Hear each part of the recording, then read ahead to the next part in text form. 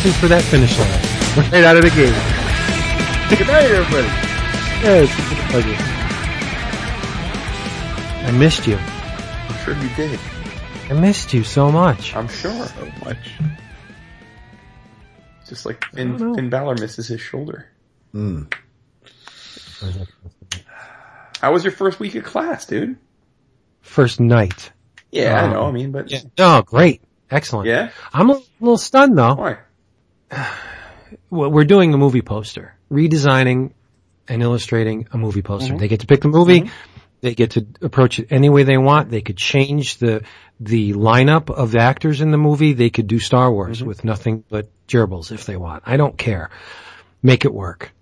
So I'm showing them bad examples of movie posters, and I'm showing them examples of great movie posters. Okay. They've never seen Jaws. What? They don't know what, I showed them Raiders of the Lost Ark. Nothing. Oh, Lord. Like I said, how about The Exorcist? Oh, no. No. I didn't see Jaws. Yeah. You're gonna get a lot of posters of like Knocked Up and I Love You, Man. One of them wants to do The Room. I'm like, okay, sweetheart, you want to do The Room? So, how many kids are we talking? 7. And the ages these are college age kids? Yeah, juniors in college. So what do you figure, like 22, 23? No, a lot younger than that. Oh, really? 20. Oh, People okay. usually 21 when they graduate, so. No, they're a really bright, talented bunch of kids, but they're young. And I think I threw them for a loop because sitting them down, I said, I have no restrictions or rules here. Whatever you want to do, you do. You can draw in feces. Did you unzip your pants and then? No. Flop out? Let's get professional. Oh my goodness. Is this the new Vince? Is this the new Vince? No. How many cutes did? For our listeners at home. All of them. Usually, I show up like 8 minutes late. Just for record. That's generous. That's Vince showed up 44 minutes late today. It's first class. I had to present. But apparently we would have been recording 20 minutes ago if anyone had thought to tell me that Vince was at his house. I had no idea you did not have Skype open. I thought you had Skype open because it's Wednesday night and you're waiting for us to connect so you can record, but I didn't know you get pinged and then you open up Skype. Kid has problems. Hey, everybody. He's trying to protect my bandwidth. 11. That arrow hole. 11 o'clock comics. Oh, this is all over the frickin' place. 11 o'clock comics. What episode? 435. And I am Vince P. Yes, you are, Professor. I am David A. Price. Indeed, you are, and I am Chris Santos. Significance? He's a famous chef. You are not. Chris Santa. You. Santos. You are Jason effing Wood. Cute as a button. What up? What's good? What's poppin'? Everything's good today. Man, everything is good. It's a pleasure when everything is good. For reals. You know where else everything's really, really good? Where I just placed my order finally? That's right. Yes. Johnny lately. Discount Comic Book Service. DCBService.com, where you, all your friends, your loved ones, your animals, your pets can get their comics and get them dirt cheap. Now, remember, this is the last time you're going to hear these specials because the new ones are going to be rolling out very, very soon. From DC, Young Animal. It's a bundle. Save more in a bundle. You can get Cave Carson has a cybernetic eye, number 1. Shade the Changing Girl, number 1, and Doom Patrol, number 2, for the paltry sum of $5.97. That's crazy. That's half price. Shifting on over to Dark Horse, it's Kurt Busiek, Carrie Nord, and Peoples on the Conan Omnibus, Volume 1. It's a trade paperback, not a hardcover. But called Birth of a Legend, 472 pages of awesome Conan action for $12.49. Damn.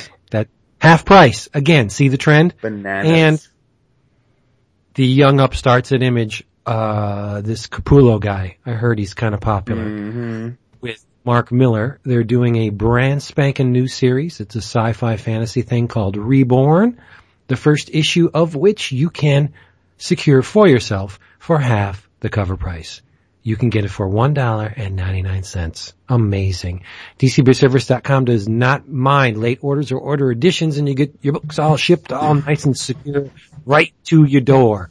Write this down if you don't already know it. DCBService.com. The best. The best. The best. You know what else is the best? Fellatio. It can be. Pretty close to the It best. can be. Spaghetti. No, Spaghetti. whatever it is that you're Spaghetti. drinking. Oh, let me go first, Yes. since you've been waiting with bated breath. Mm-hmm. Once again, Commodore Perry is in my hand. Great Lakes Brewing Company, India Pale Ale. Real good. You love those IPAs. I do. Damn. I had some Blue Moon yesterday, Uh-huh. like the summer thing. Too sweet. Can't have that? Don't like sweet in my beer. You like sweetener load, though. What are you drinking, Jason? Shooting for the NC-17 this week. Gots to. We're starting late enough. Yeah, oh boy. It's the time when you're allowed to curse. It helps when you connect to the Skype. That you, I mean, because it's so hard to reach out and be like, hey, are you not on Skype? Like, we're already. I texted. You did not. I did too on the Slack. I did. Dude. I said leave it in 10. Right. My booze. Because I love you so much. I thought I'd keep you up to date. Yes, and then I appreciate it. usually when someone says I'm leaving in 10, when you get home, you say, I'm home, give me 5 minutes, I'm ready. I didn't need 5 minutes. I came home, grabbed the beers, came down, sat down, connected with David, who was ready, as usual. And then I connect, and then you're talking shit about me, and it hurts my feelings. No, I did that on purpose. I knew you would hear Still it. hurts my feelings, though. But if you tell me what you're drinking, I bet that won't hurt your feelings. Tell the people at home what you're drinking. I am drinking a Caparzo Brunello di Montalcino. Wow. At least it's not water. Or with bubbles, yeah. It's a wonderful Brunello, and from the description at their liquor store, Is that wine? it's wine, it's red wine. This value from a superb, much hyped vintage is soft and accessible with silky tannins and plummy flavors. It's good. Nice. Very good. Yeah, you know what? I'm thinking I may be shifting to the wine. No, I love, The grape? I love the IPAs, but I have to admit, I feel bloated after I have like 3 or 4. Yeah. Yeah. And the wine doesn't make me feel bloated. It makes me feel sleepy. So Correct. I'd rather be sleepy than bloated. Speaking of neither sleepy nor bloated, what are you drinking, David? It's something new. Something borrowed, something blue? It is definitely not blue. And if it's borrowed, I sure as hell ain't giving it back. This is from California. It is a Cabernet Sauvignon. Oh. I'm gonna call it Ravage, but it's actually Ravage. And it is, the back of the bottle, unlike what Jason says, all it has on it is dark, rich, and audacious. So it's like Vince in a bottle. I am audacious. Yeah, it's true, and dark. The label's pretty funky because it's got like some Black Knight looking dude jousting with another guy and the other guy is being taken down. No, because his armor's black, you bastard. Racist. Oh, I love it. Everybody's racist. Do we have thank yous? I believe we do.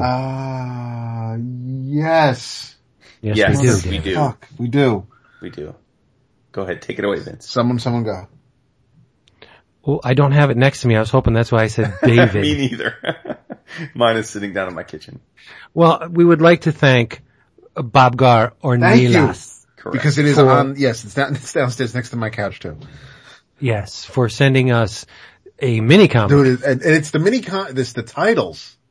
Yes. If he did mini comics. It's an awesome little book. I love it. And I gotta say, the drawing is next level for Bob Gar. He's trying different things. And they're working really well. Nice. And I don't know if yours was. Mine was on green paper. So was mine. Yours? Yeah. Yeah. See, I love that. White, Bob Gar's too good for white. This is going to be printed on green. And it works. It's great. That gamma radiation, son. Truth. Enclosed with a little handwritten note. I loved it. Uh-huh. Which I ripped. when I was opening. Yeah, mine was stuck to the envelope. It's nice to get something from Happy Bob Gar, not Sad Bob Gar. Seriously. I hate that meme because I know it probably frustrates the piss out of him. Everybody just jumps on that. Guess what? You'll never believe it. What? The notebook I write the show notes in, Yes. I am on the last page. Wow. Yeah. So if anybody out there wants to make an altered book cover, shoot me a notebook, alter the cover, and I will feature you Sick.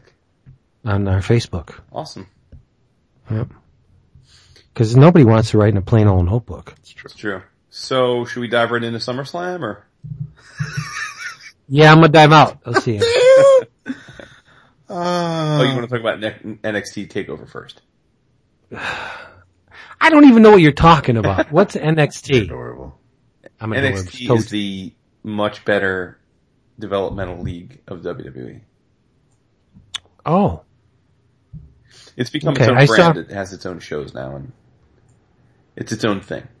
It's the minor leagues, and they'll eventually get called up to the big show. Yeah. Oh. But many people think it's better because it's a purer thing. And Yeah. There's a reality show now with Cena and Daniel Bryan. Yeah. that's a spin-off of the Total Divas. Yeah. Something about Bryan and wife are having their house worked on or something, so they have to live with Cena and his wife, Yeah. and Well, I guess Cena has a lot of It's like, restrictions. it's like the outcome. yeah. Cena is dating Nikki Bella. Not married, they're dating. And then Daniel Bryan is married to Brie Bella. And so yeah, there's some this previews reek of a very Setup. put upon setup situation, right? Yeah. I wouldn't even. I would I imagine did they spent like- 2 weeks together in that house and filmed all this stuff. Oh, sure. I did like the new Cena commercial for the Hefty Bags with my man, Rob Schneider. I have not seen it yet, so. It's awesome. I get seen it, but it's, But Cena goes over to the Hefty, he's a Hefty, and Schneider walks over and picks the wimpy bags, and it's funny. hopefully Rob Schneider will just stay away from saying something stupid. He'll be able to keep this advertising. You can do it. You can do it, David.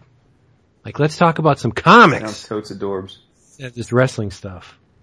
Who wants to go first? You do. I do. Yeah, let's celebrate your foray into the teaching world with you teaching us something about comics. Well, I'm definitely going to teach you something in this spot because I have in my hands it. When it arrived, it ground my week to a halt because, as does every issue of this zine, I love it. Will Pfeiffer loves it. I've put it on the Facebook. I've mentioned it here before, but you probably don't remember. It's Comet Bus. Love this zine by Aaron Comet Bus. This issue's number 57. Mm-hmm. Yet another iteration of the legendary zine. This time around, though, and this is why I'm mentioning it, because I don't always just mention Comet Bus. Aaron focuses on a chunk of the New York City comic scene before the city was turned into a corporate-owned sanitized playground for tourists. But not only cartoonists, but the people behind the scenes. You got publishers, editors, retailers, librarians as well. In the intro, it's a very, if you've ever read Aaron Comet Bus's writing, it's very unique. And he laments over the fact that he has overlooked the medium of comics, over the 35 years since he began publishing and writing this zine. And with this issue right here in my hands, he seeks to take steps to rectify that fact. One of the things that kind of changed his tune was that over the years, he had seen creative people, writers and musicians, like come out real strong, and then burn up or part ways and like ultimately stop what they do, stop the flow of the created stuff. Okay. Yet he notes that comics craftsmen, by and large, never seem to falter in the face of like creative or economic adversity. They just keep plugging along year after year after year after year.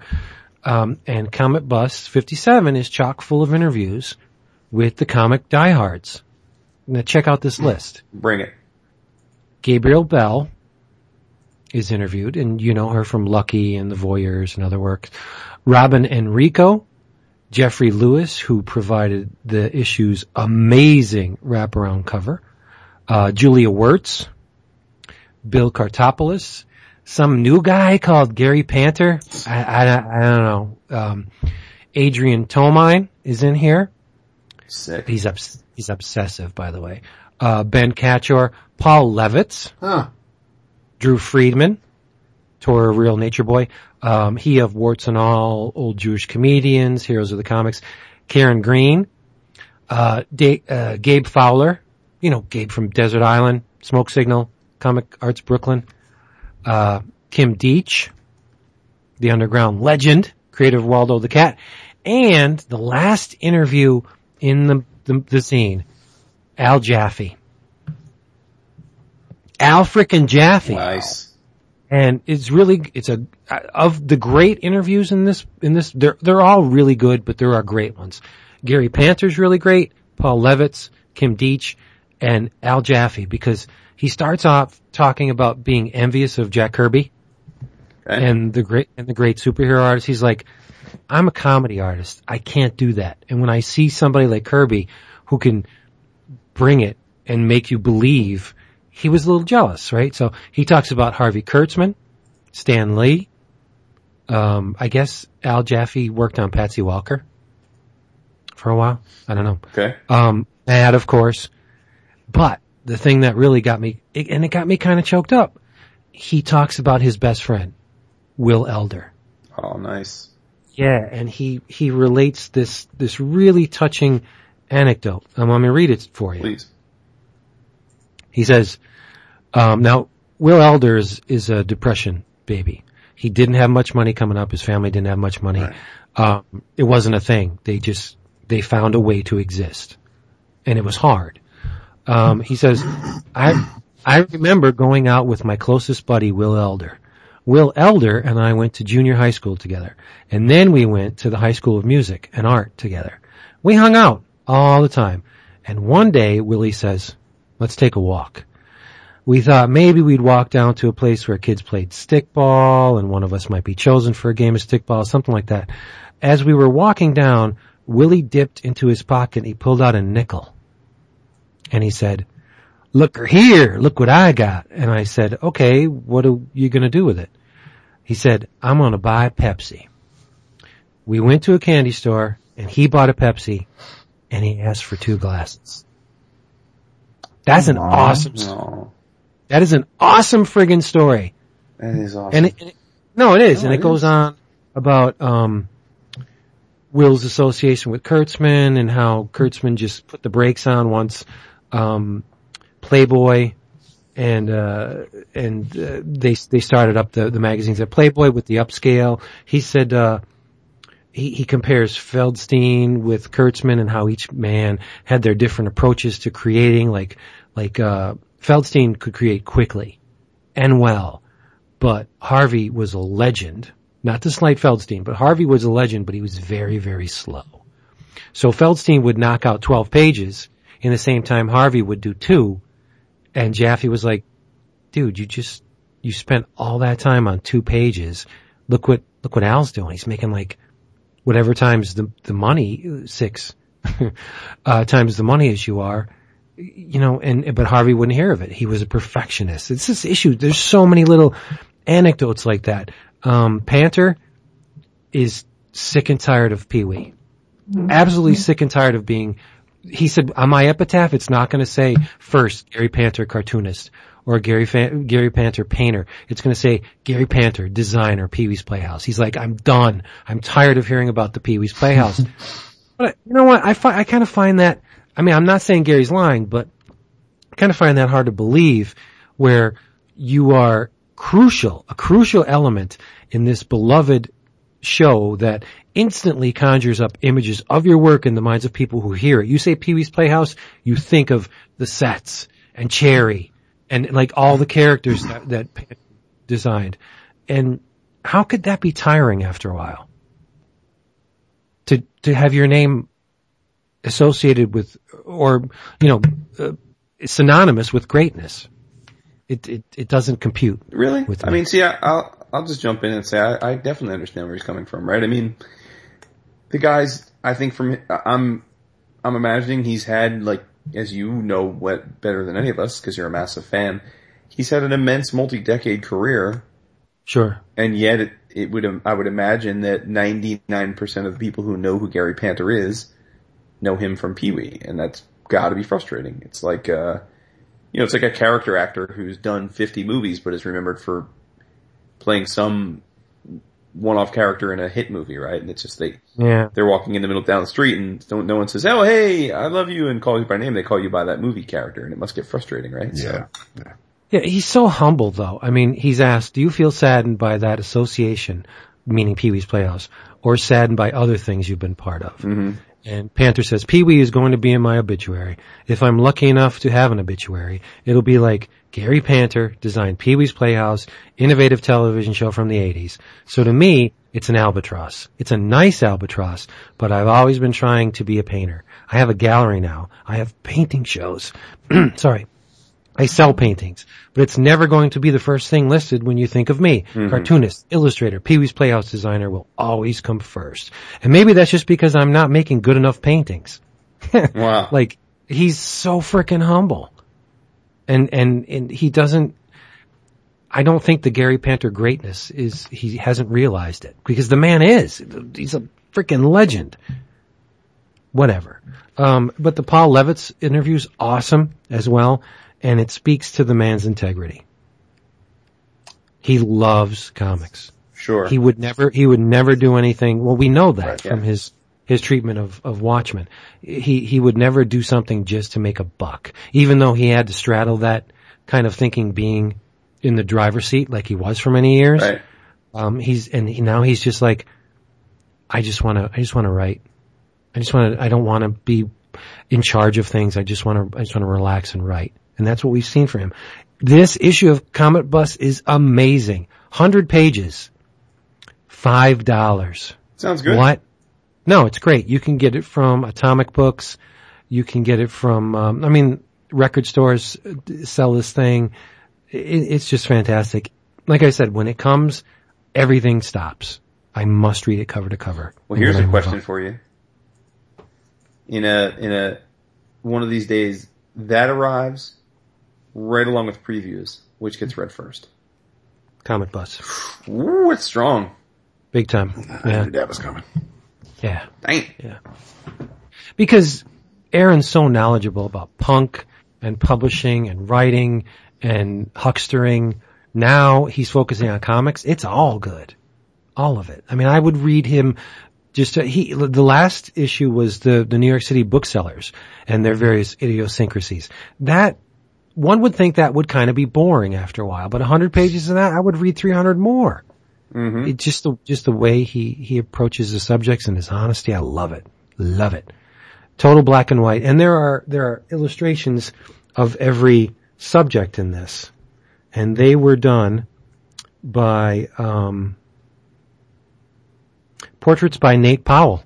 All Nice. the portraits in this were done by Nate Powell. That's awesome. Yeah, it's a total Comicspedia. Get it. That's If that's even a word. It is now. Comic Palooza? How about that? Ordered. You'll get hooked. Already am. All right. You don't like punk music, do you? That's incorrect. You do? I mean, I do, but in the context of, I don't profess to be a punk music expert by any stretch, but yeah, I mean, I pretty much can't think of any well-known punk music that I've heard over the years I didn't like. Oh, you like the Blink 182? Like Come on, son. Oh, damn. Kidding. Getting all grimy up in here. You know I love you. But no, he focuses on, cause he was a kid on the streets and writing and observing in Southern California all of those bands coming up, and scenes are very important to him. He views things as scenes, like chunks of a collective of people speaking roughly the same language, and comics to him in this period is just another scene that he unfortunately overlooked for a number of years, and now he's correcting that. Sweet. greatness. Whew. Woot. There you go. Someone's closing the door back there. Somebody's ringing the bell. Haha, nice. Good reference. What do we have? I want to hear what you guys read. So I mentioned this a little bit last week. You know, been pretty hard on Kickstarter lately. Yeah.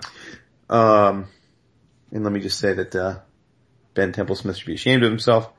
But, but that said, every now and then Kickstarter can still do something right. And as I alluded to last week, I received the complete Atomic Robo library as part of a Kickstarter that, Clevenger and Wegener had done to essentially create, matching hardcovers of all of their works. And so I received all 9 hardcovers of their work to date. And, I'm a sucker for hardcovers, as you guys know, but also I had never read Atomic Robo, in spite of it being a very well-regarded series for a good chunk of years. Well, see, that's a potentially expensive leap of faith. I'm thinking that probably cost you at least $2. I don't think it was that much actually, but it was probably like 150 I don't remember, to be honest. Cause it was a while ago. I think it was at least a year ago that we did the campaign, but, you know, it is, I guess, but on the other hand, I have read the Atomic Robo Free Comic Book Day books over the years. So I knew what the character was about and I dug it, and it just seemed like a really great package for a decent price, cause I think these hardcovers would be like $30 a piece if you were to buy them. But I read the first 2 volumes this week, which are titled Atomic Robo and the Fighting Scientists of Tesladyne. That's volume 1, and Atomic Robo and the Dogs of War, volume 2. So pretty simple concept, and I think that's really where the magic of this series is. Atomic Robo is a humanoid looking robot, a sentient AI robot, with big blue eyes. Looks a little bit like, the Iron Giant. Like the face looks like the Iron Giant a little bit. Yeah, a little bit. And the premise is that he was created in 1923 by our boy Nikola Tesla. And he's now an adventurer. And it's very clear to me that Clevenger and Wegener are big fans of Mignola and Hellboy. So it's got the same kind of setup. You've got Atomic Robo at the center, having adventures, lots of time hopping. Each arc takes place at a different time period because he's essentially immortal. And you're introduced slowly but surely to a ever increasing supporting cast, and we learn more and more about his backstory and his interpersonal relationships. But ultimately at its heart, and I think what's the wonderful thing about this series, and I can see why people have loved it all these years, it's just getting back to the basics of fun comics. You know, Vince, I was laughing as I was reading this because I thought, for all the shit that Vince has been giving me of late about pulp, I don't know if you've read any Atomic Robo, but this is a very pulpy series. I'm coming, Elizabeth. Right? I'm coming. Right? Good for you. But it's a lot of fun. It all grown up. All grown up. It's a lot of fun. I mean, this is not deep comics, right? This isn't Alan Moore. This isn't a Hickman 3-year deep dive where all things loop in and intertwine and come out at the end. This is very basic action adventure. Atomic Robo is a upbeat, competent, look on the brighter side of life adventurer. He's, in a way, it's like Iron Giant and Indiana Jones had a love child, essentially. Oh, really? Yeah. Ooh. So, in the first arc, or the first volume rather, it's really an introduction. It's a bunch of different, moments from Robo's history. It jumps around decade by decade, and it's essentially just introducing us to the character and the types of stuff he gets into and his backstory.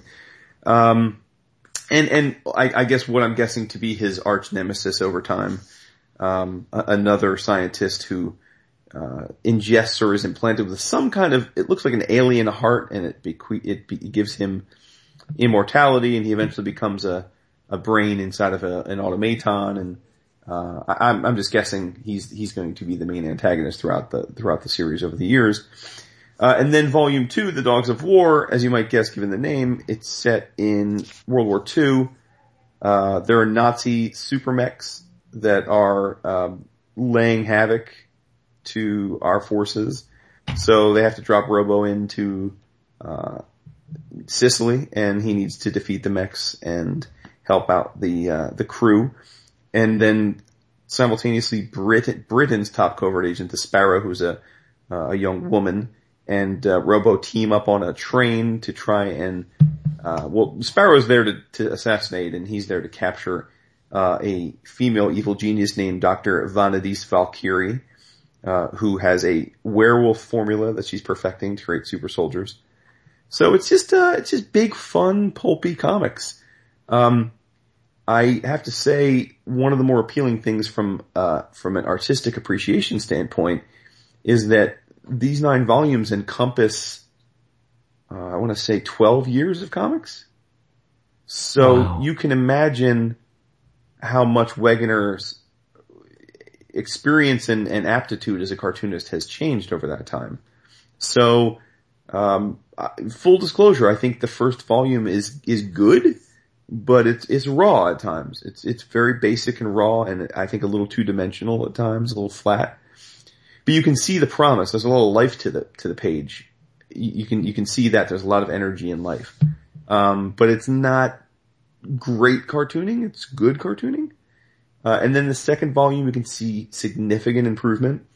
And although I haven't read them, I did just out of curiosity leaf through the last few volumes. And I mean, he at this point is an incredible cartoonist. So he's evolved. It's neat. It's going to be neat to read these volumes and watch his progression in a much more compressed time frame, right? Because if you were reading this as many were as it's come out, you maybe are conscious of the fact he's improved as a cartoonist, but it's going to be a lot more gradual. Just like, you know, if I see every day my kids grow a little bit, I don't notice as much, but when the grandmother comes and they see them, they're like shocked at how big they've gotten, right? It's kind of like that. But it gave you the opportunity to pull back and view the series as a whole. Yeah, it's exactly right. We don't usually get that opportunity. Yeah, and I have to say, these guys did an incredible job with these hardcovers. Everyone, I mean, it's, you know, they're matching trade dresses. Each volume has a different color inset, but everything else is the same. They look, and by all accounts, if you were to see these, they look very much like IDW hardcovers. Same kind of quality, same kind of format. The only difference is the bottom logo, instead of being IDW, is their own publishing house logo. I just can't recommend this enough. It's a lot of fun, and I don't know why I didn't read it as it was coming out over the years. It just was one of those things that never quite made the cut. And I guess I'm all the happier for that now, because I get to experience it in this beautiful hardcover format. I must admit, I don't know if these are for sale to the general public. But the Atomic-Robo, so www.atomic-robo.com is where you would find them if they are for sale. And I'm sure they'll be selling them at cons as well, and they will be at New York Comic Con. But yeah, man, 2 big thumbs up, and I'm going to keep reading these very quick reads. So there's a good chance that this will slot nicely into my 11 o'clockers for new to me, right? Because nice. Wow, that could be mine too, because I have never read any of that. Oh, my God. Yeah. Wow. So yeah, much love. Cool. Mm-hmm. Now, was the designer of the trade dress the same as the creative team, or do you think they brought somebody Honestly, else? I don't know. I do know. No, book designed by Jeff Powell. Cool. So they brought someone in. There you go. And from what I understand, they did recolor and re-letter some portion of the early issues to match up so that there's consistency. So I'm guessing the lettering back then when they were doing it on their own at first was probably a little bit less polished. So I don't know what it looked like in the original version, but it's tight and right in this version. I frown upon that. I know, but look, it's not Neil Adams redrawing a head, alright? I said that just for Daps. I know you did. No, I'm with you there, Vince, because it's the same thing was done with The Killing Joke. So yeah, I'm not just, but I guess if you're going to go all out, if it's their property and they want to do it tight and right, then yeah, I mean, you can, obviously they have the right to tweak it and to make it look, they just want it to look as good as it can, especially with that package. You're talking about all those art covers. So yeah, I can't fault them there, but I mean, to know, as long as it's not passed off as, oh yes, it looks just like it did originally, and that's not the case, but yeah. Well, that's the thing. It is theirs. They could do what they want with it. Damn Skippy Bippy. Yeah, that was the one thing on the Twitter where I got slammed because I said, DC's leaving money on the table with Watchmen. Come on, let's put this stuff to use. And it's like my integrity's on the line. As soon as you say there's one sentence that starts the conversation and then everything after that sentence means nothing. Right. Watchmen is not a creator-owned property. It's true. Boom. You're done. You are finished. We're not talking about Walking Dead or Cerebus. We're talking about Watchmen. Alan Moore doesn't own it. Yes, it is regarded as the greatest comic series of all time, okay, by a lot of people. But Alan Moore signed the contracts. He does not own it. So therefore, nobody has a say in anything other than DC. So stop with the whining. Don't buy it. That's all. Exactly. Just don't buy it. Although I guess I could. Yes, he signed the contract, but considering what was, and I'll put it in quotes, promised at the time because of how things were at the time, and this is yours when it's out of print. Nobody ever expected it to keep going. So, he signed the contract, right. And hey, it's work for hire and that's on him. But considering what else was going on, there was no indication that anything was going to change with that piece of work. And to be fair, they had no idea that it would remain in print. Right. The loophole to return the rights back to him was there. Or the trapdoor, whatever you want to call it. It was built in. It's not that they tried to swindle him. Hey, when this goes out of print, it's all yours, brother. And he could have said, you know what? No, because I believe in this enough that it's going to have legs where it's going to keep going long after my children. Things didn't do that though back then. No. Nothing did. Exactly. Trade paperbacks didn't exist. They didn't keep stuff in constant publication. So again, I hear what you're saying, but I guess we're turning this into an Alan Moore debate, but I think that, I think both sides there had no reason at the time we have no reason to think that both sides weren't negotiating in good faith at that moment. Right. Absolutely. Right. I agree. Right. Now you want to argue that at some point DC started realizing they had something and stuck it to him. I mean, well, okay. That's possible. But that being said, as we know, he's a proud man and almost probably too proud for his own good. So.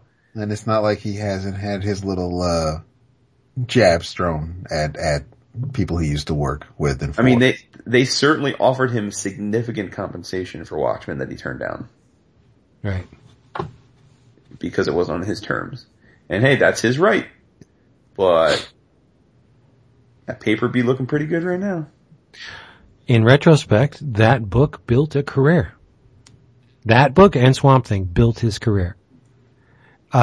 We think he's great, but he has subsisted on the inertia created by those books for his entire career. I'll agree, sure. Yep. Absolutely. So in a sense, he has made money from them, only by divergent means. It came out of left field, but still, it wouldn't have been there had Watchmen not existed. Mm-hmm. So I don't know. I love them both. Whatever. I don't want to see mommy and daddy fight. Yeah. Someone said that on our Facebook about an episode or two ago. They hate when. Yeah. And I thought, wait, when were we fighting? Well, I mean, any kind of dialogue that gets a little heated. It's, they consider it fighting, but they should know by now. You and I don't fight. The only ones that used to fight was me and Chris. It's true. It is true. That's why I'm laughing. You giggling. Dap and I And just and even then, you can fight with your brother and still love him, right? Yeah. For sure. Uh, I can anyway. I don't have a brother, but if I did, I would beat the shit out of him and then hug him. You got two brothers at least. I'm saying, right? Damn. My Hard out here. two Sicilian brothers. Yeah. Dap, what do you have? Oh man, you know what?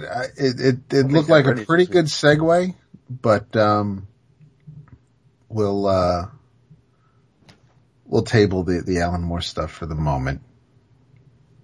This will give you some time to finish reading it. To actually finish it. Fucker. I tried. Christ, man. I So, swear. you know what? That's the last time I see you say, "Oh, I'm going to read it," and I'm all right. I'm on it, and then I'm just all right, whatever. I'm not going to tell I'll you. get to it in 6 months. Then when you finally. Here's a plan. The next time I tell you, "Hey, Dap, why don't you and I tag team on this?" That will mean that I have already read it. Okay? What? So you should have all the confidence in the world that I'm going to follow through. If I don't bring it up, that means I haven't read it. Empty words. No. It was a weird week because I tried to read. I read a few things that were new. Thinking that, okay, let me, cause we've been doing a lot of talking about DC on the Rebirth front. Damn right. I have none this week. We have none this week. Here. I don't have anything for this week, but I mean, I have things that I've read over the past couple weeks that we just never discussed yet. Haven't read a whole lot as far as Marvel goes, so I was just like, you know what, let me see what's coming out, from Image, or let me catch up on some things that have just been sitting around that I haven't finished yet, and I could talk about that. And there really isn't, I don't want this to become negative. I don't want this to, cause someone else could read this and think it's like some of the greatest shit out there. But, as far as some like quick hits, I tried. I like quick hits. The first issue of Lake of Fire. Who did that? This is from Image, and it's, Nathan Fairbairn and, Matt Smith on art. And I kind of had a feeling right off the bat it wasn't going to be my cuppa because it takes place in France in the 13th century. It's France, 2012. Damn French. 1220 AD. Surrender monkeys. With aliens, aliens. Wait a minute now. Comes down and with the Crusades, and it's not, it's just between all the dialogue and the art's pretty solid for a good chunk of it. But I wasn't feeling the stuff. I wasn't feeling the characters. I didn't care about these kids wandering the countryside looking for the king. I didn't. So it's the first issue, and it's a good size first issue. It's like over 30. It's like 40 some pages, I think. So, she'll dig it. From Top Cow. Oh boy.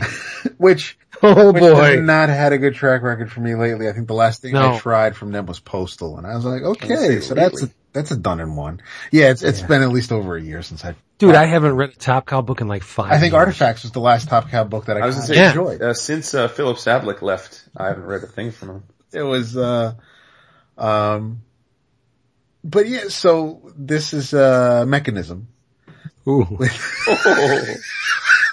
No. Lord of the Gordy. Oh, no. This is, completely done by Raphael, Ienzo, or Iencho, and it's, the art is, him. Yeah, him, that guy. The art's pretty good, but there's these, again, with the aliens, they're these creatures, they're called geckos, the humans are referred to as geckos. Gabriel? They don't look anything like the Geico dude, it's just, they're these, basically the there's really not much as far as facial features go, except for rather large mouths with sharp teeth, and they're humanoid, so they're not Strigoi-ish, but they're just they look like they have those movements. So, there are a couple of cops, and there's an old man and a dog, so that kind of had me interested. But then it's just, and that's another thing where I was just like, I don't think I'm going to continue with this one. So it was just, there were a lot of things swings and misses. Yeah, and then I went and as far as going back to something that I had to finish, I finally finished the 6-issue Vertigo miniseries Slash and Burn, which first couple issues I loved. Andy Parks is inking it, Max Dunbar's on pencils. Say no more, right? I mean, Andy Parks is doing something. I'm going to check it out, and this was one that who put yourself on fire? Sorry, there's a spider just dropped down from the frickin' ceiling. Burn the house down. What the hell? Move out. I'm out. And now I don't see the corpse, so I don't know if I got him or not. It is crawling up your. It's gonna go in your pee hole. My pee hole. Urethra Franklin. Go ahead. I'm sorry. I saw a movie with her once. She can sing like an angel. So Slash and Burn was it's not like it was written by Mark Miller, but it started off strong. Whoa. Because let's not besmirch Miller, please. Put the brakes on. Oh, come on. Because you didn't read Huck? Wait, I thought you guys liked Huck. We loved the beginning of Huck. It just ended poorly. But yeah, I've been loving Miller. Everything else he's done I've loved the last few years though. The only thing I've loved from him in the last few years is Starlight, or the Flash Gordon story. That's the only thing he wrote recently that I really enjoyed from start to finish. Some guys got to pull out. Empress is starting, but Empress is kind of like slow going, and it's not. There's not much happening there, so but is that the Marvel thing? Yeah, Iconic, but yeah. Isn't that like 7 issues? What do you mean it's slow going? The first issue is a pretty cool setup, and in the second issue, it's like we're just in a holding pattern, and in the third, there should be some momentum, and when I got to the second issue, I wasn't really feeling it. It was like all of a sudden we're just, there's nothing propelling the story that I wanted to keep going, and he was fighting me every page, so. Well, I gotta give him that because he's got Jupiter Circle. He's got. Yeah, and I haven't read a lot of the Jupiter stuff, so I'll get to that eventually. I haven't read any of I it. know. Well, shame on you. He's got Reborn coming out, but I'm gonna check that out obviously because of, Capullo and Glapion. Jupiter's Legacy prop. Glapion's great. He's a fucking beast. He is so good. Chrononauts propers. Yeah, I didn't finish that. MPH proper. Starlight, loved it. Yeah, I enjoyed MPH. Starlight. I don't remember MPH. Okay. Didn't read Kick-Ass 3, can't speak to that. Secret Service, enjoyable. Nope, didn't read it. Don't know what that is. Let's see here. Wow. Mark Miller, right? No. Yes, Mark Miller. Oh, who knew there was a Hit Girl series? Didn't know that. Yeah, I knew there was, but pass. Why pass? Based on the source material. Gotcha. Well, while you guys flounder, do you want me to bring the show up and talk about something else? Let's talk about something he enjoyed. I enjoyed, thanks to Vince, I've been enjoying back issue number 91. Oh, yay. So good, right? Yeah, it starts off with, well, here's a little bit more of a downer than, when. Don't you say it. When we get to what, the whole. You're gonna poop on my boy. No, I'm not. I'm gonna poop on your boy's boy because it bums me out. And again, this is the whole, going back to contracts and work for hire and these are characters you're working on. Steve Englehart, Joe Staton, they breathe new life into the character of Guy Gardner, who nobody was doing anything with. The dude was forgotten about and an afterthought. But because they inserted a personality, that made people want to read more about this character, because they did not create Guy Gardner, they get nothing. There's no royalties there for working on a character that pre-exists. And see, I take a real issue with that, because there was a shell. Guy Gardner before this team was a shell. You could argue that it's not the same character. Mm-hmm. It isn't. No. It's the same name. And I mean, and obviously the Guy Gardner that Vince knows and loves, his origins, he wouldn't be who he is without the handful of panels you saw he was in before then. Totally agree. But it is a completely different character, and you know, it's like Alan Moore Swamp Thing. The Swamp Thing Alan Moore created is not the same character that Len Wein and Bernie Wrightson created. You're right. But Alan Moore did not create Swamp Thing. So it's that type of, you know, you wish there'd be some sort of technicality or just a loophole where if you've done something to an existing character that extends its life or breathes new life into the character, then you should see some sort of compensation. And it's not to say that they're not. That's not, if they didn't do anything with Guy Gardner, then there'd be no reason to have other Guy Gardner stories, and maybe based on that, if their stories get reprinted, obviously they'll see something. Yeah, see, that's nuts, because like Bob Kane and Bill Finger their estates or whatever are making bank because Frank Miller writes a really good Batman. Nobody gives a crap about the Bob Kane, Bill Finger Batman. Very few people. Let's be honest, right? Dark Knight Returns, bada bing. Yeah. That is the Batman. And that's what drives the legacy, I think.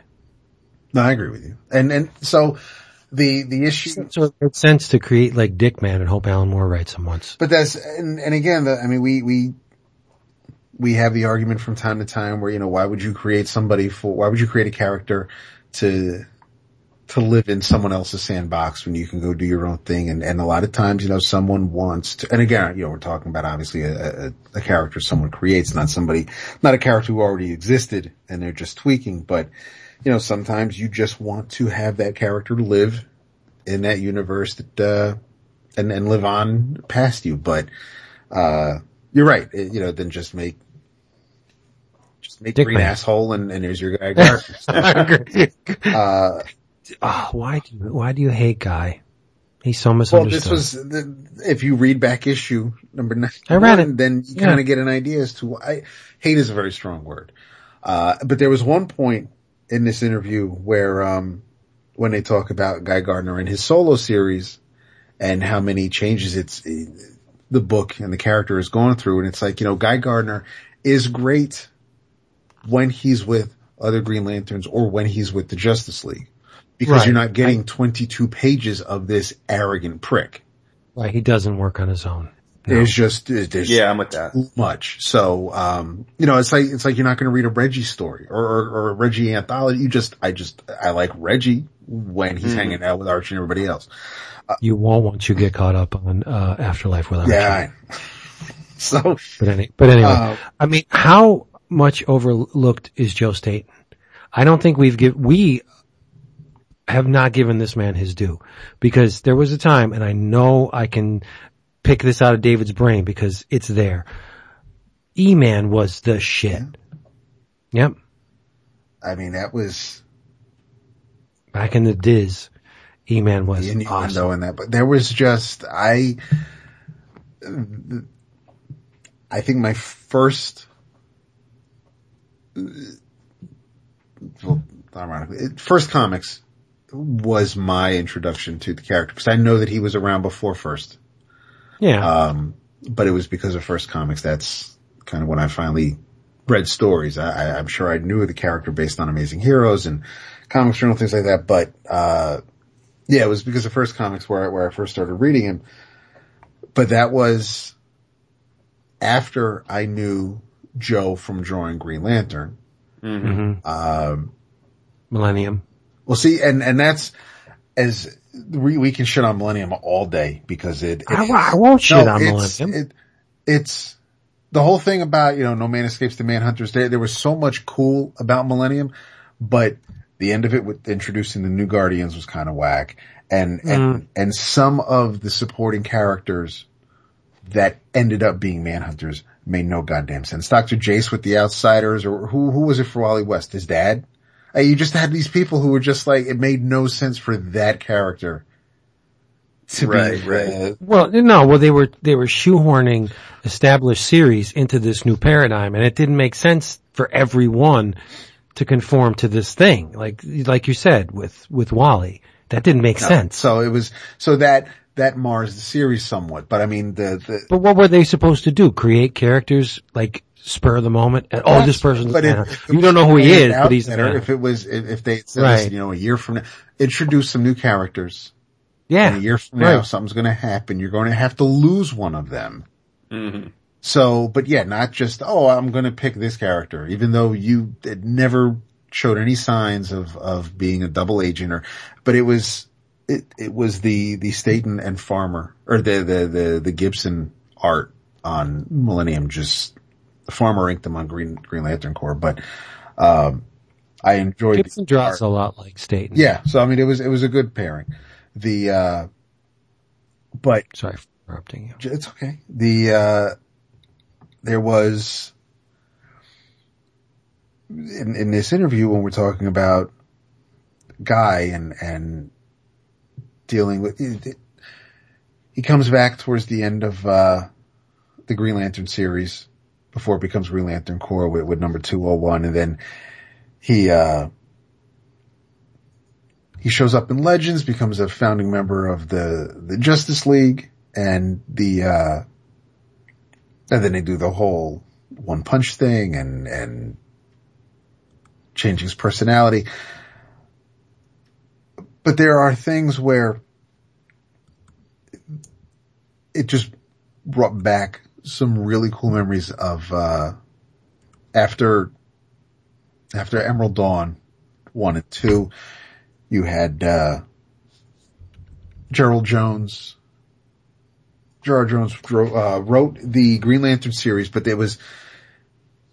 because there were 3 Green Lanterns of Earth, you had Pat Broderick draw the Hal Jordan series, Mark Bright drew the John Stewart stories, and Joe was back to draw the Guy Gardner stuff. I enjoy Guy Gardner as a Green Lantern as much as I can enjoy Guy Gardner, more than I do as a yellow ring wielding character. And definitely a lot more than Guy Gardner Warrior. Oh, that was bad. Oh, yeah, and not the Michael Jackson way. That was, I mean, the Mitch Bird art was kind of funky. And I love Bo Smith, but. Oh yeah, I'm not talking about the art, the story. Yeah, as far as him being like, the genetically, he's an alien, he's got and it was just like, why are we reaching that killed me. But I think, yeah, I am not, yes, Guy Gardner is not my favorite Lantern, but there would probably be something missing if he wasn't around. If he didn't exist, then I definitely, there would be, when you have a group like the Green Lantern Corps, you have Hal Jordan, who's, the space cop dude by the rules, and you can't, this is the way we gotta do it. And then you have John Stewart, and you need somebody like Guy to just offset everything else. Because in a group like that, you're going to have somebody with that mentality, somebody with that mindset, somebody who is a dick, and Guy fits that role really well. Yeah, he does it so well. But aside from Guy Gardner in this issue, I was enjoying there was a pro to pro to pro to pro to pro because they talked to a bunch of, the round table included, for J. Jonah Jameson, included Spider-Man writers over the years, such as Kurt Busiek, Tom DeFalco, Jason's boy Jerry Conway, My boy. Roger Stern. Come on. You can't have a pro to pro to pro on Spider-Man without Jerry Conway. Dude, I said it's my boy. All right. Roger Stern, Marv Wolfman, and the one person who sort of kinda seemed to have a place here because he really didn't have any, I don't want to say he didn't have anything positive to say, but you definitely felt like when it got time for him to talk again, is Tony Isabella, who I absolutely enjoy. Because, I mean, the man co-created Black Lightning. I really like Tony Isabella, but they would ask him questions like, how do you see the character of J. Jonah Jameson? And everybody gives these really, detailed and intricate answers and about, the pros and cons and the dichotomy inside J. Jonah Jameson's head and, yes, he's a loving father and a devoted husband to Marla and he he really tries to do good because of his origins in newspapers and the type of reporter he is. But yes, Spider-Man's a menace. So he sometimes, he gets a little arrogant. And then there's Tony Isabella. J. Jonah Jameson's a mess. Writers and editors keep shifting him from villain to comedy relief to crusading newsman, with the problem being that his character has become chaotic and frankly uninteresting. I'm not sure he serves a legitimate purpose in the stories at this time. Whether his dad is married to Aunt May or not, I think JJJ is due for retirement. And then there was the one where, do you think that JJJ has a problem with superheroes in general or just Spider-Man in particular? Isabella, I honestly don't know. While he certainly has a great deal of hatred for Spider-Man and has sometimes praised real heroes, he's also expressed disdain for all it's like, Tony, could you unclench a little bit. I felt, anything else. Can't wait to see him at Artist Alley. Anything else you wanted to do with JJJ that you never got the chance to? DeFalco, yeah, man, he's one of those characters that you're never done with. Conway, not really. I was very privileged, at least during my first run. I was just able to run with whatever came into my head. If there was something I secretly wanted to do, I probably did it. He's still one of my favorite characters. Plus, how could he go back to the character when his head stuck up his ass? Oh, wait, are we on the air? Did I say that on the air? So then Stern says, what I had in mind was to have him do more with his previously established publications. Busiek was like, oh, plenty. Isabella, not really. He's one of those characters who has worn out his welcome, so he doesn't interest me. I wouldn't want to kill him off because that kind of shock value death has also worn out its welcome with me, but his life would need a major change before I'd find him interesting enough to write about. Wow. Thanks for stopping by the round table, Tony. Really? He's like, not really, but did I tell you how I created Black Lightning? Did I mention that? Thanks for the free hoagie. Like, so they didn't want to talk to, like, I believe they called a grinder around his way. Yes, sorry. I don't get that at all because to me, JJ is a crucial ingredient in the Spider-Man recipe. Of course. Crucial. Yeah. No, you can't, he's not. He foments sympathy. Yeah.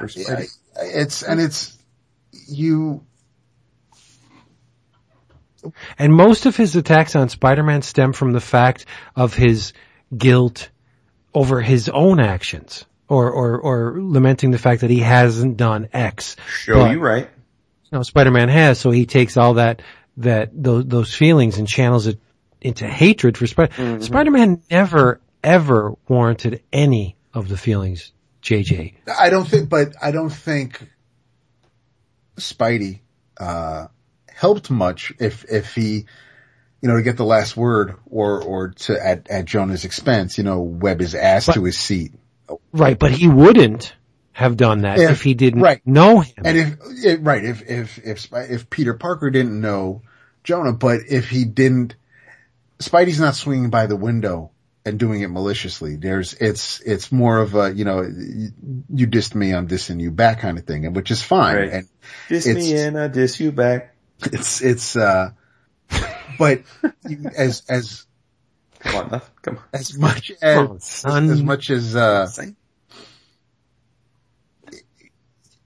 as you may want to shrug off, Jonah, he feels inadequate next to Spider-Man because Spider-Man's saving people and all and Jonah can't. And even though his son John is supposed to be this hero, Jonah did. We don't need another hero. Jonah did create this. Wow. Like that. He got the Spider Slayers. Not a whole lot. No. Wow. It's a tough room. It's a really tough room tonight, man. Damn. It's you gotta get here on time. So you have, Okay, Arlen. Freaking Arlen. Oh my god. Really tough room. it's oh shit.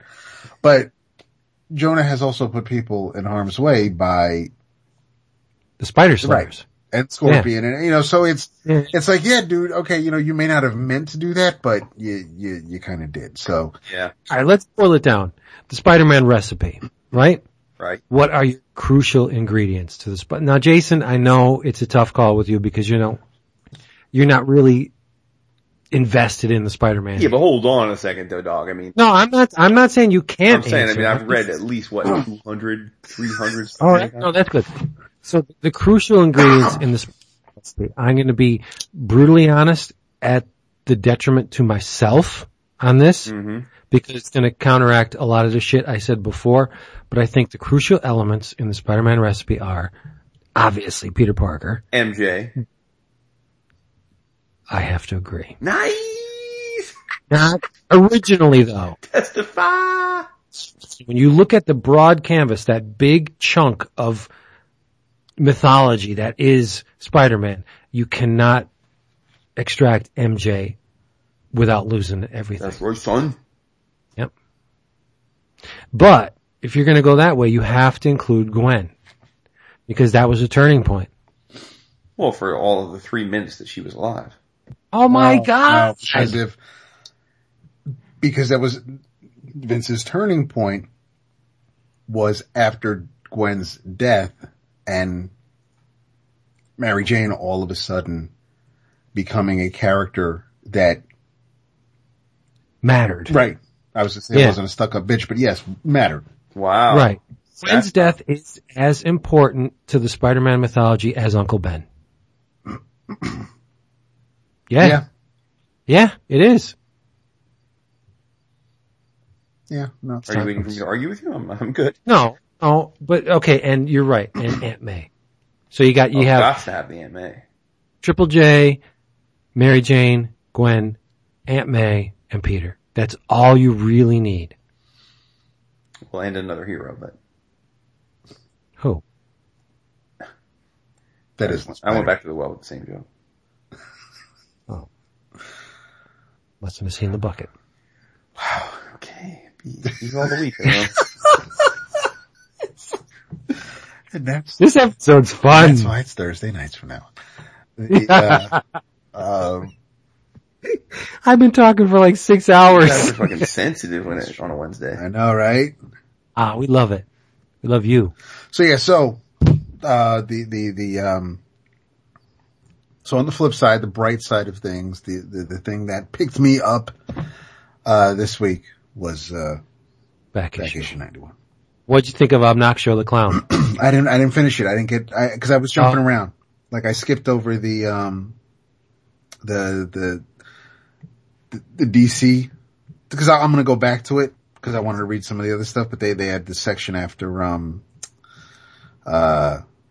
they have a whole thing on a villain history on JJJ, which I one of my absolute favorite stories that involve Jonah is from Spectacular Spider-Man, which and Spidey is basically a background character in it, and it's where it's called I Covered the Waterfront from number 80. Yeah. And it's just Spidey's in the background basically shadowing Jonah while he's trying to uncover, get to the bottom of a story. And he kind of has to admit towards the end of writing the article that he had help, that Spider-Man did in fact, aid him in having this story told. But before the story gets sent to the printer, after Jonah's typing it up and he walks away from his desk, Spidey takes the last page and gets rid of it. So this way, Jonah doesn't have to admit something he doesn't want to admit. But there was a section on, was it, some of the bullies and blowhards of the DC Bronze Age, which is cool because you got Bullock on here, but you also have Maxwell Lord. Yeah, and Morgan Edge, which I think I've read plenty of stories about him. So, I never liked Morgan Edge. I know that was the point, but yeah, I know. But there's a difference between not liking a character because you're not supposed to, and just not liking a character because he makes you roll your eyes and you just don't want because the character sucks. Right. Yeah. Right. You know what was rough for me was the Namor. Yeah, and that's another one I kind of just skimmed over real quick. The cover, the Burns cover to Namor 20 infuriates me. But that's the one with Namor and Namorita? Yeah.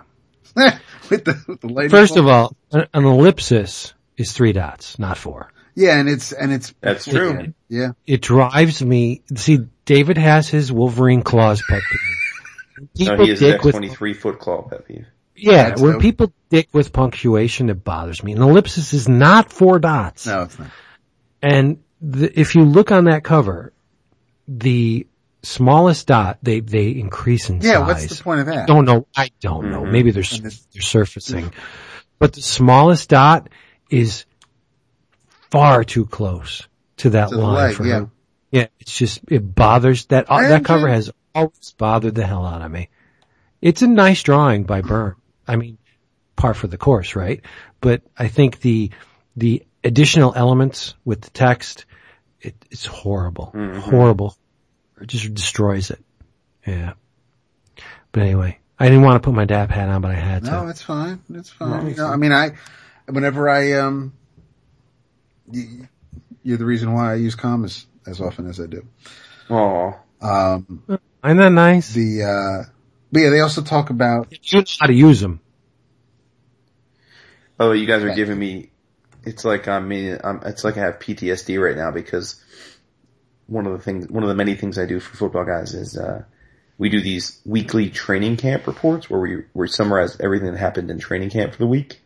And it's written by a host of different people. Different people write for different teams because it's a pretty big effort. And when it's all said and done, it's about a 40 to 45 page PDF. So I edit it, and the struggle is so real. I mean, I actually sent a thing to the staff last week. I kind of went on tilt, and I said, please find a thesaurus and think of alternative words for the word great. oh man. I mean, it'll be like this. Player X had a great play. Player Y is so great, he's gonna have a great season. Oh And I'd be no. like, my dudes, why was the play great? Was it a long catch? Was it an athletic leaping catch? Did he make the catch in traffic? My man. And I wrote like a 3-page email to everybody using examples. awesome. And I was like, and then of course I get this week's submissions and it's the same again. And you guys would lose your mind with the punctuation. I mean, like the quotes, instead of saying, cause a lot of it is like taking pull quotes from articles, right? And referencing them. So instead of saying, Coach Smith said, comma, quotation mark, quote, it'll say, beat writer so-and-so from the Hampton Times noted that the coach had this to say, colon. Oh my God, stop. It's like, Stop. no, you don't need to reference the beat writer. The beat writer. Colon. Oh no. The beat writer is giving you a quote. Just give the quote from the colon. coach and fucking put a hyperlink to the beat writer so you know that you're. You know why they used the colon? Because they done pulled that out of their asses. Sorry. Or another thing is like, the passive just kills me.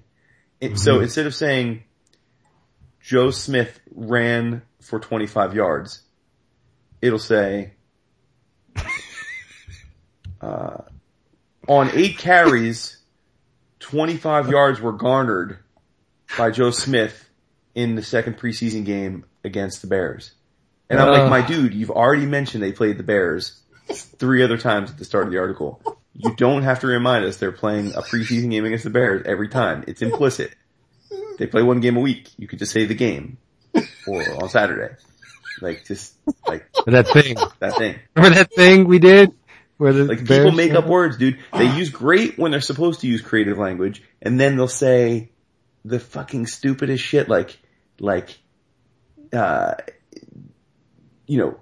player X garnered 7 passes. I'm like, no. Player X caught 7 receptions. We don't need to make up new syntax. That's what he did. That's what the people reading want to know. How many catches did he have? That's it. That's all I gotta say. Boom. Yeah. It's so rough, dude. The struggle's so real. I was up till 2 in the morning last night, didn't I? 2 in the morning. Sorry. Well, before we move on, one of the things, and it's just a little aside in the back pages on, Marvel's Hunt of Horror Digest. David, did you get that far? No. Well, Hunt of Horror was a digest before it made the transition to the transition to the black and white Marvel magazine. And they tell you why. Okay. In back issue 91 that it only lasted 2 issues, and it's all on Marvel. It had to do with the print run. They compared the print run to another. Marvel didn't know what to do with the digest format. How many digests have you seen out of Marvel? Mm-hmm. Besides Hunt of Horror. I see. Okay, yeah, I see. Here it is. Marvel scaled the print run to match Analog, which was, at the time, the best-selling digest, science fiction digest. So Marvel thought, okay, this is how many copies they're printing of Analog, we'll match it. And the returns from the newsstands were enormous. Dang. Huge. That's why it only lasted 2 issues. Wow. But I have both of those. Nice. I have both of the Hunt of Horror. They're great too. There's some excellent Virgil Finlay art in there. Mm-hmm. And I know saying excellent in tandem with Virgil Finlay is an oxymoron, but the covers of those things are amazing. Oh. Yeah. Remind me when we're done to talk about an email that, got sent out today at work. But the rest of this back issue is, See, now, when you say stuff like that, it makes the people playing at home go, well, we're not going to hear it. Yeah, tough titties. They just got done listening to us talk about. Are they here to talk about us play Grammar Nazi, or do they want? No, remember, we're a gift. I nearly shit my pants. A weekly gift. What? I love your brother, but my man, this is herpes. It's the kind of gift you don't want. Wait, what? They said we were a weekly gift. Jesus, well, we are a weekly gift. Yeah, okay. I'm glad they think that way. I really am. You just called us herpes, dude. We're not herpes. But it's a virus. It never goes away. Slow your roll, son. So the rest of this issue, aside from J. Jonah Jameson and the bullies and blowhards of the DC Bronze Age, you have, Submariner, Flash Thompson, Reggie Mantle, Obnoxio the Clown, and the Heckler. Love the Heckler. Does Flash Thompson really? Flash was a jerk. He was in the Ditko Spider-Man. But over the years, Flash, I would argue Flash has been more non-jerk than jerk. Yeah. More recently, but not when, he's been a pretty big jerk. Yeah. Yeah, I mean. Okay, let's limit that to the Bronze Age. Which is what the whole, back issue, it ends, they talk about let's see. She proposes to Flash in Spectacular Spider-Man 209, cover dated February 1994. So that's about August 97. So they do kind of go late into the 90s in this Flash history, but up until that point, yeah, I mean, during the 80s and pretty much any time Flash would show up, he was, I mean, he was a bully at first, obviously, but he may not have rubbed Peter's face in it all the time, but he's got a lot of jerk-like qualities. We really got to do a reread of Marvel Team Up. Oh, I would love it. I would love that. Yes, without a Same doubt. here. There's a couple covers in here for those of you who can't see what my eyes are seeing. They reproduced the covers to Marvel Team Up 39, which was Spider-Man the Human Torch, and 40, Spider-Man the Sons of the Tiger. And God, Sal Buscema. Oh. Yeah, I would love to reread Marvel Team Up. Let's do that. Can we do that? Okay. All right. Are y'all done? No. Yes. Hell no. Well, I got as far as this book, yes. Oh, yeah. Back issue, sure, but. Do you have anything to talk about, Jason, before I get into this? Yes. I have some ducks. So my yes was completely disregarded? Yes, it was. So was. Yes. Without ellipsis. What's the app? Jesus Christ. What do you have? What is happening? No love tonight. I have no Thank idea. you for joining us on this last episode. Oh my goodness. Never. I know. So, What do you have, Jason? Saying nothing oh boy. now. I have a Marvel book to talk about. Oh boy. Right. What is that? I read one too. Cool. I don't think it's the same one. Not gonna talk. I read the first trade of A-Force. Ooh. I have to give huge props to G. Willow Wilson. I have, what's that? You love this book. So this is the post-Secret Wars first volume. Yes. Yes. Okay. This is the all new Marvel U version of A-Force. Okay. The first arc is called Hyper Time. And it spins out of Secret Wars and Avengers #0. Writers G. Willow Wilson and Kelly Thompson. Artist Jorge Molina. Nice. I love Jorge Molina. Love him me so much. So in essence, by the way, Dap, there's just to win you over in this book, cause apparently you haven't been giving it, a fair shake. In the opening scene where we're being introduced to Singularity again, there's a situation where, a cosmic entity manifests itself in front of the Alpha Flight space station, which is where they're all hanging out. Captain Marvel runs that now. And they had just brought in a biologist to join the team. And the entity starts fucking with Captain Marvel, and it looks like he's hurting her. And they don't know what to do. So they essentially say, okay, here's what we're going to do. We have this device. It's going to create this little mini wormhole. Going to get rid of this being. And you, Doc, since you helped create the device, we're going to send you out of the airlock in a spacesuit. You're going to detonate the device, and then you're going to fall to Earth and land safely with this suit. And she's like, "This is crazy. I'm a doctor, damn it, not a." And I thought, oh, Dap would love that. Yes. It's like they wrote it for him. Exactly. But, so, for those that didn't read the Secret War stuff, A-Force was a team of all female heroes, that was part of Battleworld.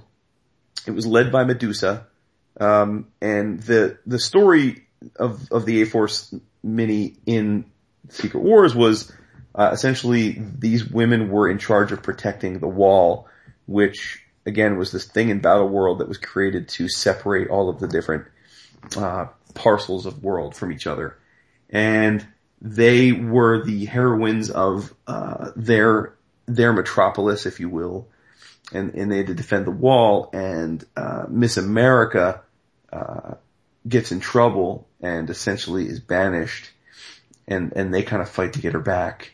So the team was Medusa, Captain Marvel, She-Hulk, Nico, Manure from the Runaways, Singularity, who was this little girl, teenage-esque girl who was a cosmic, basically a universe, a sentient universe, Dazzler, and I think I may be forgetting somebody, but anyway, so in this is our world, this is not our world, it's the Marvel U, the main Marvel U, post Secret Wars, and 99.999% of everybody don't remember Battle World Secret Wars, but Singularity does, because probably has something to do with the fact that she's a mini-universe. So she manifests in the post-Battle World into our universe, and she remembers everything. She remembers being on that planet and having this sisterhood and having all these women be her great friends. But they don't know who she is. So she manifests and, wants to hug them and talk to them, and they're like, I don't know who you are. But Singularity is clearly tied into this malicious entity that was attacking Captain Marvel, who they start calling Antimatter, and he's Singularity is looks like in the universe, it's like, blue and black with kind of star skin, and Antimatter is a masculine figure with more alien features and is like orange and red, so very much a juxtaposition against Singularity. And for some reason, Antimatter wants to subsume Singularity because she causes him pain. Sounds dirty. Well, yeah, not so much, but so Singularity begins slowly but surely going around finding all of the women from A-Force, to elicit their help. And even though they don't know her and they don't really have a connection on our or Marvel's Earth, they're heroes. So they do all band together to fight, Antimatter. And by the end of the arc, they have defeated Antimatter and they're essentially a team. And, I presume in the second arc we go from there. But, I love it. And one of the main reasons is G. Willow Wilson. I think she's a wonderful writer when it comes to dialogue. Each character has its own voice. It's funny. It's snappy. It seems natural. And I think writing naturally is very, very hard. I remember years ago listening to a podcast with Bendis. And, however you feel about Bendis' recent work, he certainly is phenomenal throughout his career at writing dialogue. And he was talking about dialogue. And I remember him saying something to the effect that the trick to writing good dialogue in a comic is that it can't be written in the way that you would speak it.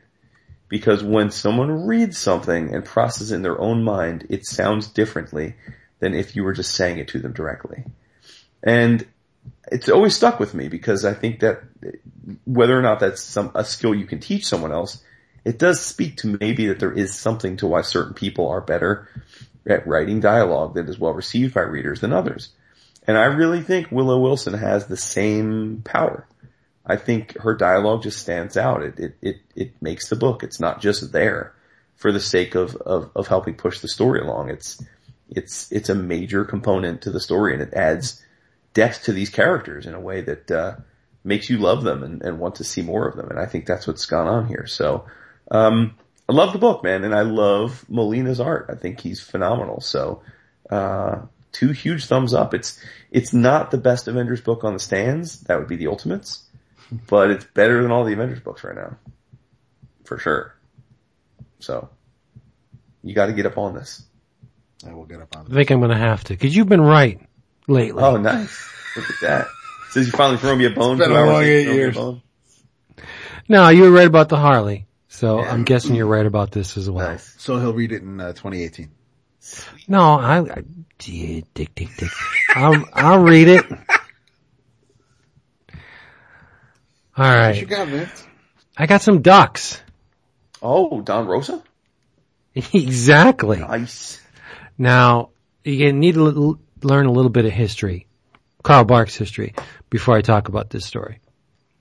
April 1949. Carl Barks drew what he considered, and many of his fans considered, his finest moment. And that was published in 4-Color Comics number 223. The story's called Lost in the Andes. It's a great story, right? Fantagraphics has reprinted it in the Donald Duck Library. Gist of it is Donald and the nephews go to the Peruvian Andes because they found these square rocks in Duckburg, which didn't turn out to be rocks at all. They were eggs. And they thought, what kind of creature could lay a square egg? Why, a square chicken. Mm-hmm. And legend has it that there were rumors that the eggs originated from this mythical kingdom buried somewhere in the Andes, called,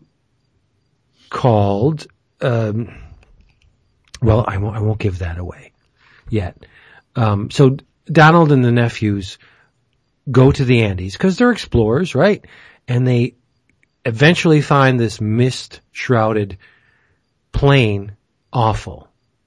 That's Carl Barks for you. The place is called Plain Awful. It was named by an explorer / professor called Rut Betla, and he said everything in the Plain Awful, everything in this area is square. It's actually a crime to bring anything circular. The natives consider it a travesty that anything circular enters their kingdom. But they're simple people. And Rut Betla was a southern man, and so the natives adopted his ways, his speech patterns, his demeanor, just everything about him, the natives copied it. So, long story short, when they left, Donald and the nephews brought back 2 roosters to Duckburg. So, Carl Barks retired in the mid-60s after having created like 500 short and long-form stories featuring the ducks, right? Mm-hmm. So he's looking for something to fill the void. In the early 70s, he began doing oil paintings of the ducks, which became very, very successful. 81, Another Rainbow, a publishing company we all know, of which Gladstone was but a division, was created as a means to publish Barks' paintings in monograph form and as fine art lithographs, etc. So in 1988, Barks sent Another Rainbow a Polaroid of a work in progress. It was a painting depicting the ducks, but this time with Uncle Scrooge in tow because Scrooge sold lithographs, returning to a very familiar location to duck fans, the Plain Awful. And he titled the painting Return to Plain Awful. So smart people at Another Rainbow, Russ Cochran, not the least of which, they wanted to strike while the iron is hot. Mm-hmm. So Gladstone commissioned Don Rosa, the number 2 Duckman. I think that's safe to say. Carl Barks is number 1. Don Rosa is number 2. Mm-hmm. They commissioned Don Rosa to write and draw a sequel to the Lost in the Andes story, which he titled Return to Plain Awful, the same as the lithograph. So I have read, thanks to Flippadippa, I had this issue and I sold it like a dumbass.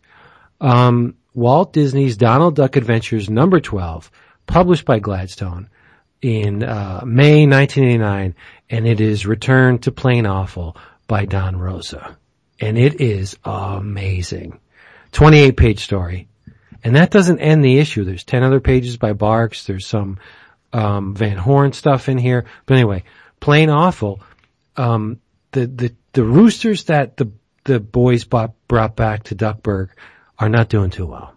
They're suffering because they want to go home. They're physically, it's that psychosomatic thing. They're miserable. They're sad. So they're physical. They start to become ill. So the boys are like, we got to bring these roosters back to Plain Awful. How are we going to do it? Well, let's ask Uncle Scrooge to sponsor a Junior Woodchuck trip back to Plain Awful. Now, Scrooge is not going to do it. Screw you. You discovered this place. You knew that the eggs produced by these square roosters were the most vitamin-rich eggs in all of creation and the easiest eggs to stack. And yet, see, what the boys did was they said, hands off, because these are very simple people. We don't want to exploit them. We don't want to culturally shock them, leave them alone. So they came back to Duckburg. Now Scrooge is like, you had your chance, bitches, and you didn't want to do it, so why should I sponsor this trip? But Scrooge has it that the natives, once he confronts them with $1 billion, will eventually give him the export rights to the square eggs. And this is where the brilliance of Don Rosa comes in. In the very first panel, the boys are bringing the roosters up to the money bin, and Donald Duck is sucking on an ice cream soda. And he only does it for 4 panels, yet the ice cream soda is a crucial element in the outcome of the story. Right? And then Donald says something to Uncle Scrooge like, sponsor this trip, blah, blah, blah, and Scrooge won't have it. And Scrooge goes into his soliloquy that he always launches into. They don't know how the glories of success. Look at me. I made my fortune being tougher than the toughies, smarter than the smarties. And Donald says, yeah. We heard it a million times before. You made it square, blah, blah, blah. But that dialogue plays into the ending of this story, and it comes on page 2. Like, Rosa had this story planned to the teeth.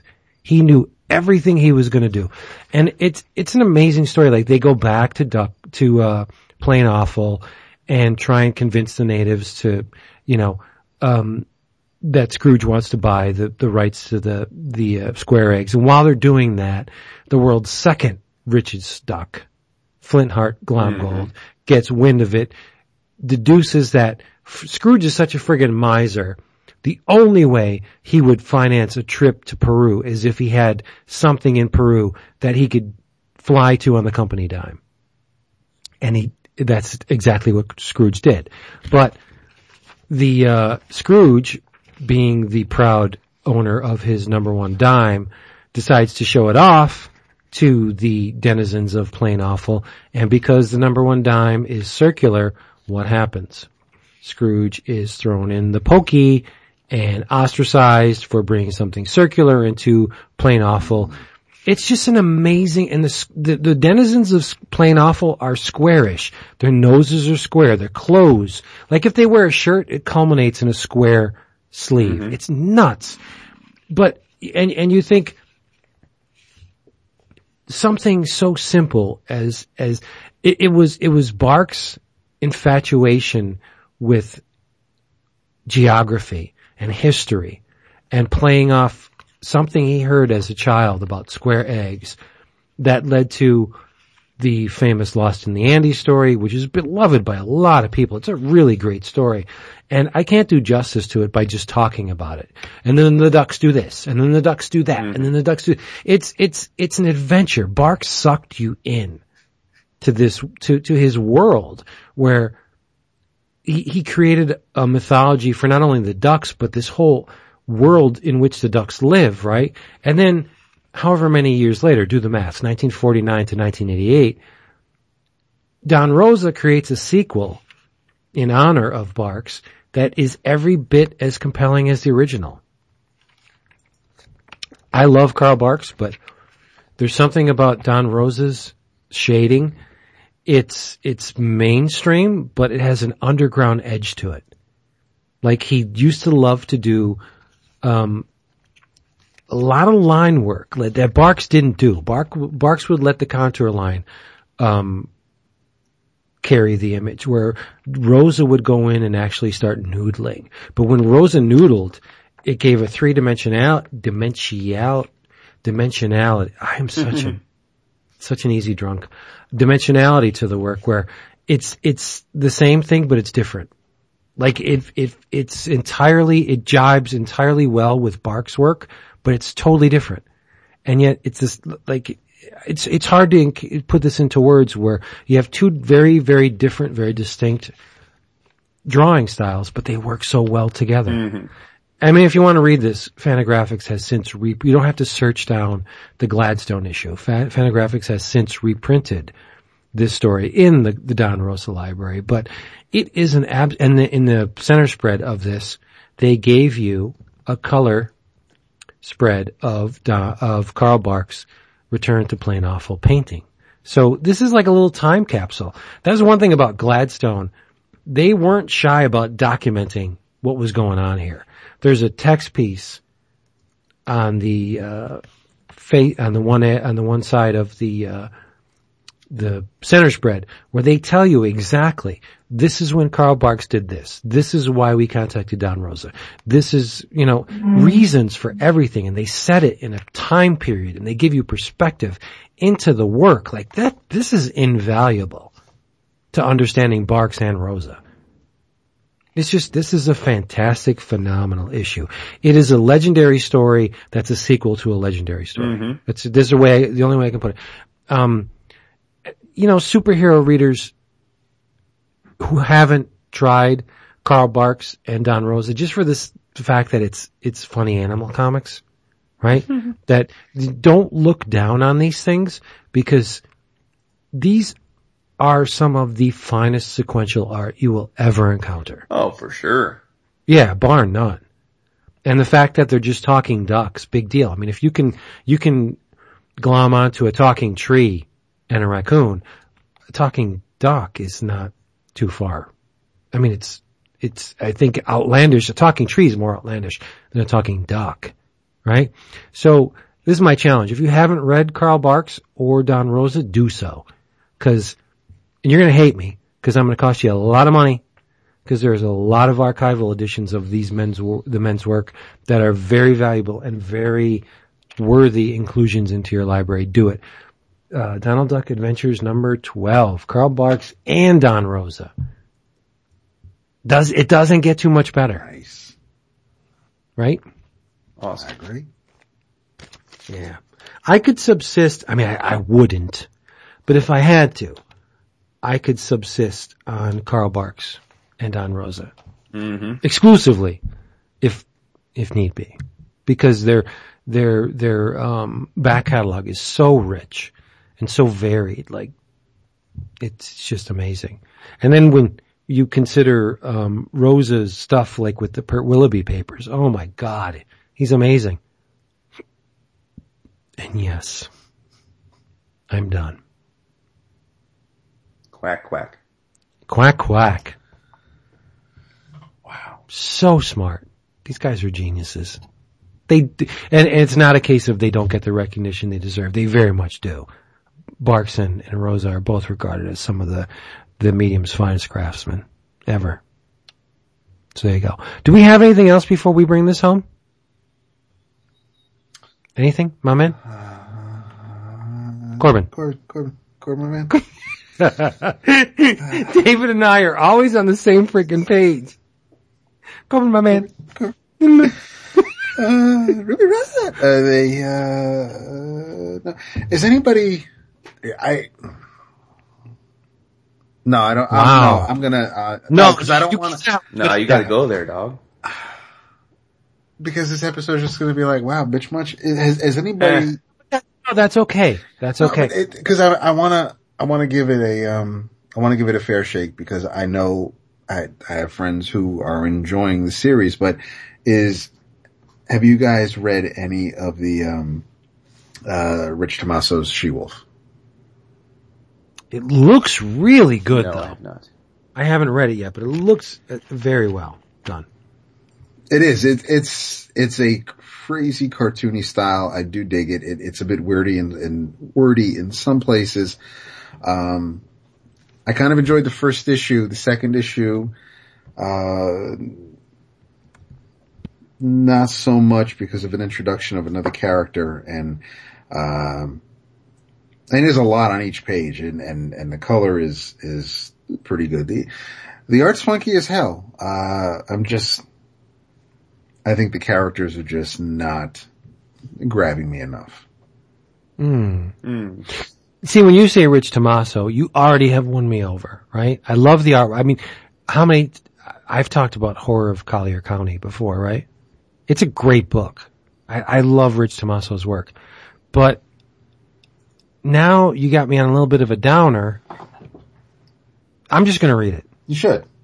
I'm just gonna read it. Go for it. Because, let's be honest, more often than not, we're on the same page, but there are sometimes we veer wildly away from each other. It's true. It ain't pretty. Yeah, like your love for Guy Gardner. I do love Guy. I know you love guys. I mean, Guy That Guy and Ice relationship, I love that. I know. I love she it was so like, no, that's who you really are. You're really that. No, I'm not, bitch. This is who I am. Damn. I was like, yeah, no, he's the Cinderella moment. Don't know what you got till it's gone. The fact that a man that looks like him could score a woman that looks like Ice right there. He should have been whatever you want. I'll do it. I'll be cool. But no, he had to be Guy Gardner yeah. and ruin it. That'd be me. Don't make sense. But I will check out She-Wolf. Yeah, you It might looks dig great. Oh. That's it. If you at home would like any of the things we talked about this week, there's only one place to get them. Just one. Just one.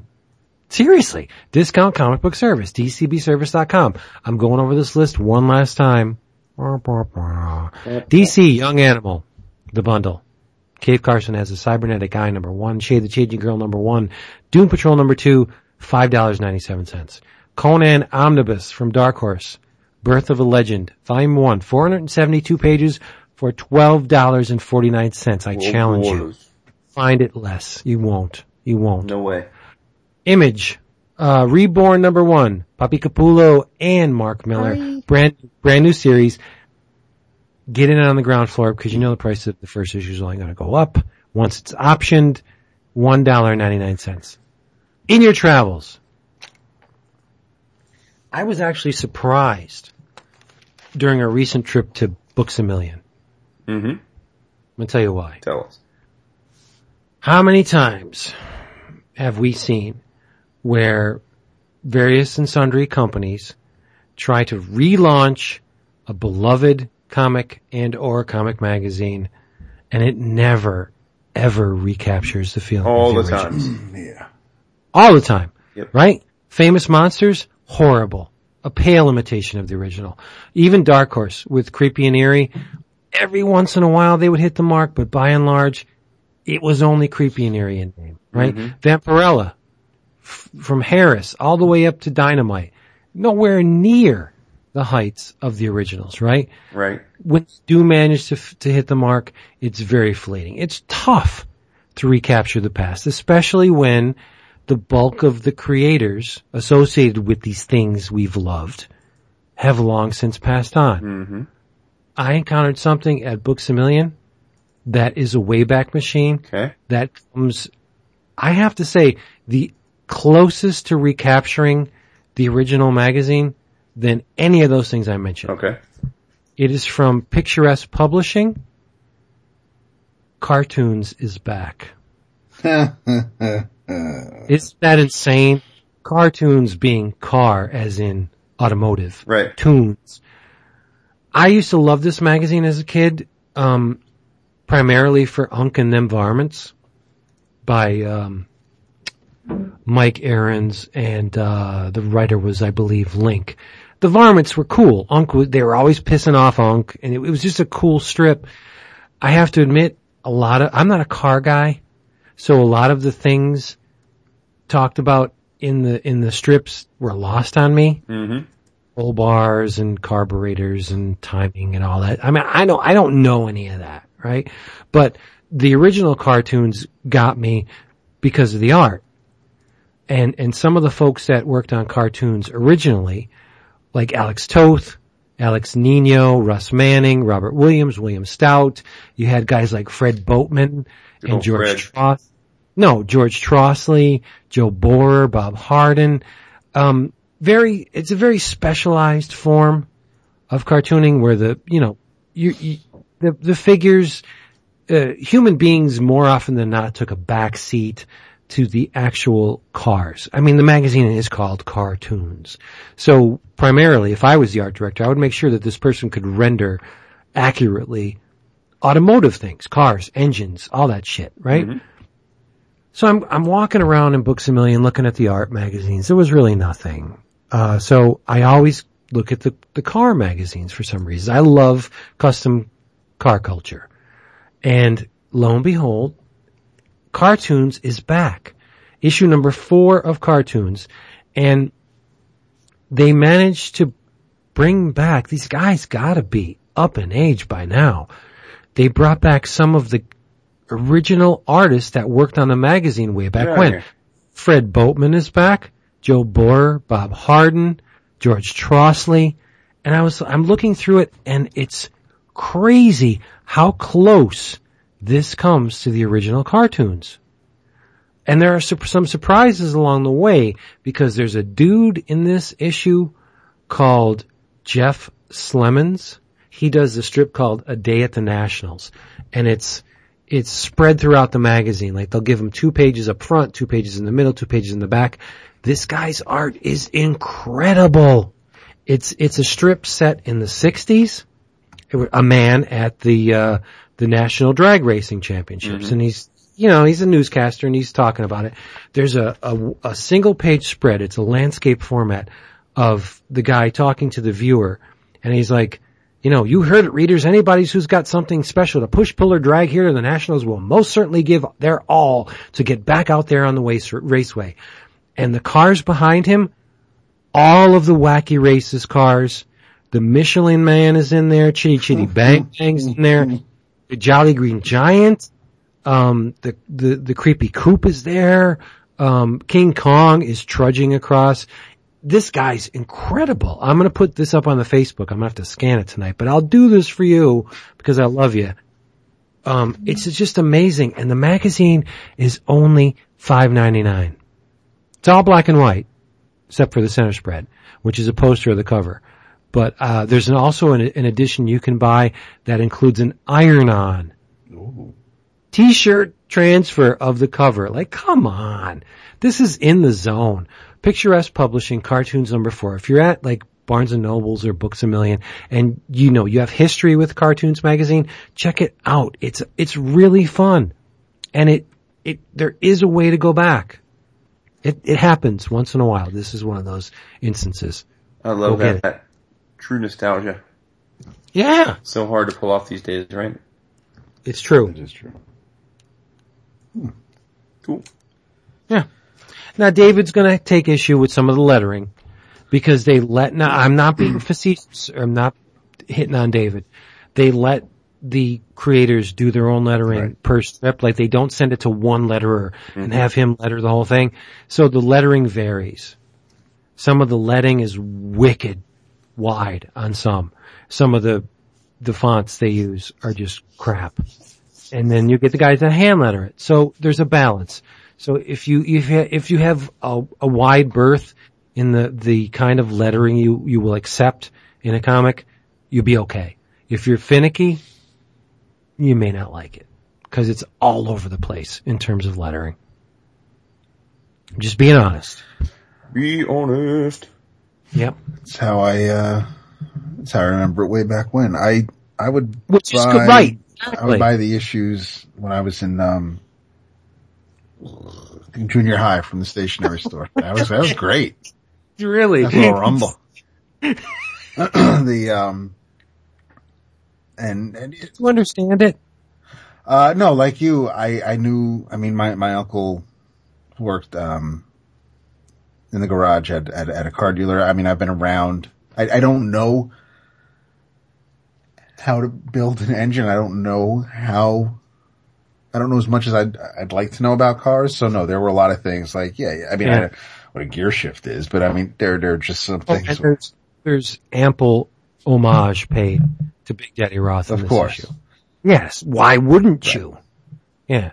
I remember the first cartoons I bought had the Snake and the Mongoose cover, and I had no idea what these things were, or that the fact that one of these drag racers was called the Snake and one was called the Mongoose. I had no idea. The cover was so freaking cool. I had to buy it. I still have it. Aw. Yeah. That's awesome. There you go. Yep. Sort of kind of two things for in your travels real quick. One is because the sale ends tomorrow on Comixology. They only have, the first 18 issues plus the origin issue of Die. But Michelle Fife's Cobra is on sale for 99 cents an issue. And and this is, I can't technically say right there. I double dipped because I don't own physical copy. I read my friend's, compendium, the first volume. So, Who's your friend? I think it was either Mario or Jason. It was Jason. Because I think Mario's got the single issues. So so now I have them on my, at least the first 18 issues. But yes, this is something that you should be reading. This is the reason why we enjoy comic books. This is a creator owned, and if you enjoyed the Suicide Squad movie, you'll probably get a kick out of this book. Yeah. So definitely. We don't talk about Cobra enough. No, we don't. And now that you're right about that. So, we probably will as I get through these issues. But in your travels also, since the series is, or at least the first season, I don't know if it's continuing after the 12th issue, something else I need to catch up on, which I know will not let me down like some of the other things have recently. But, are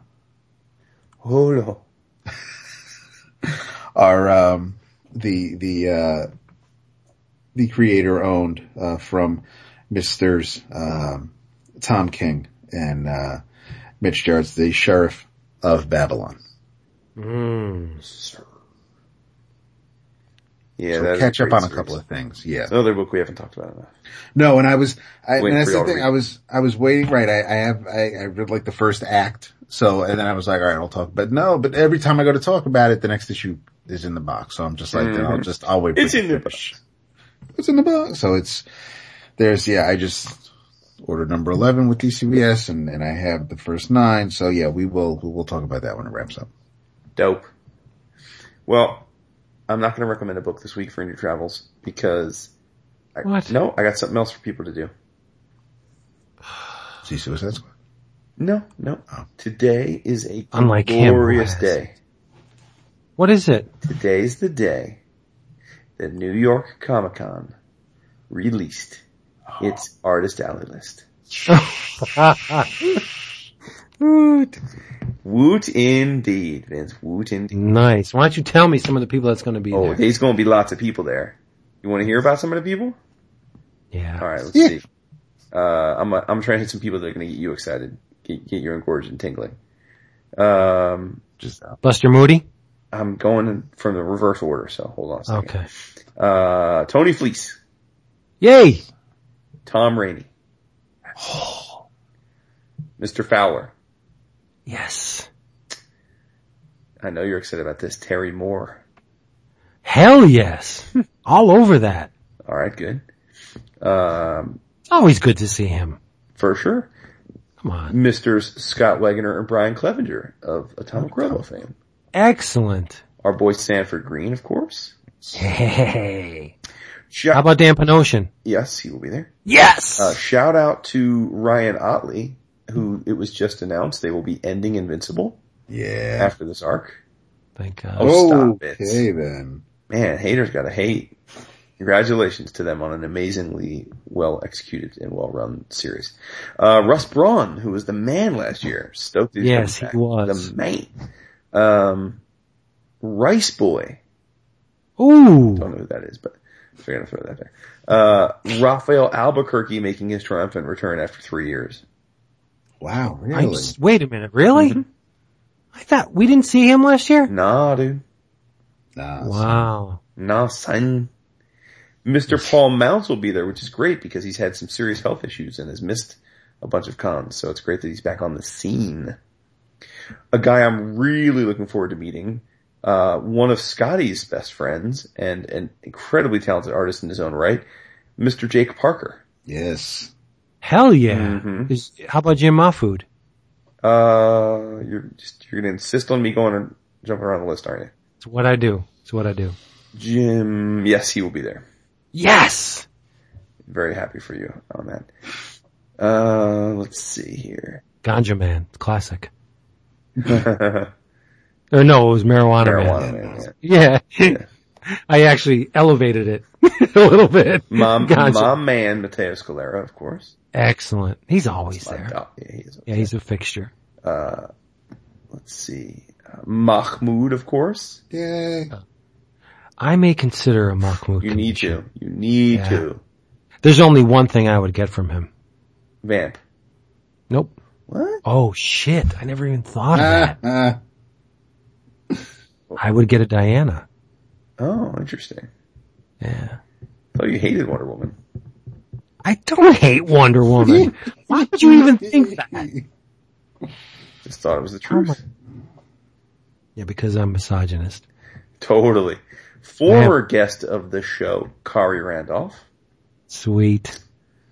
I'm skipping. There are over 400 people on this list, so I'm just skipping around. Juan Doe.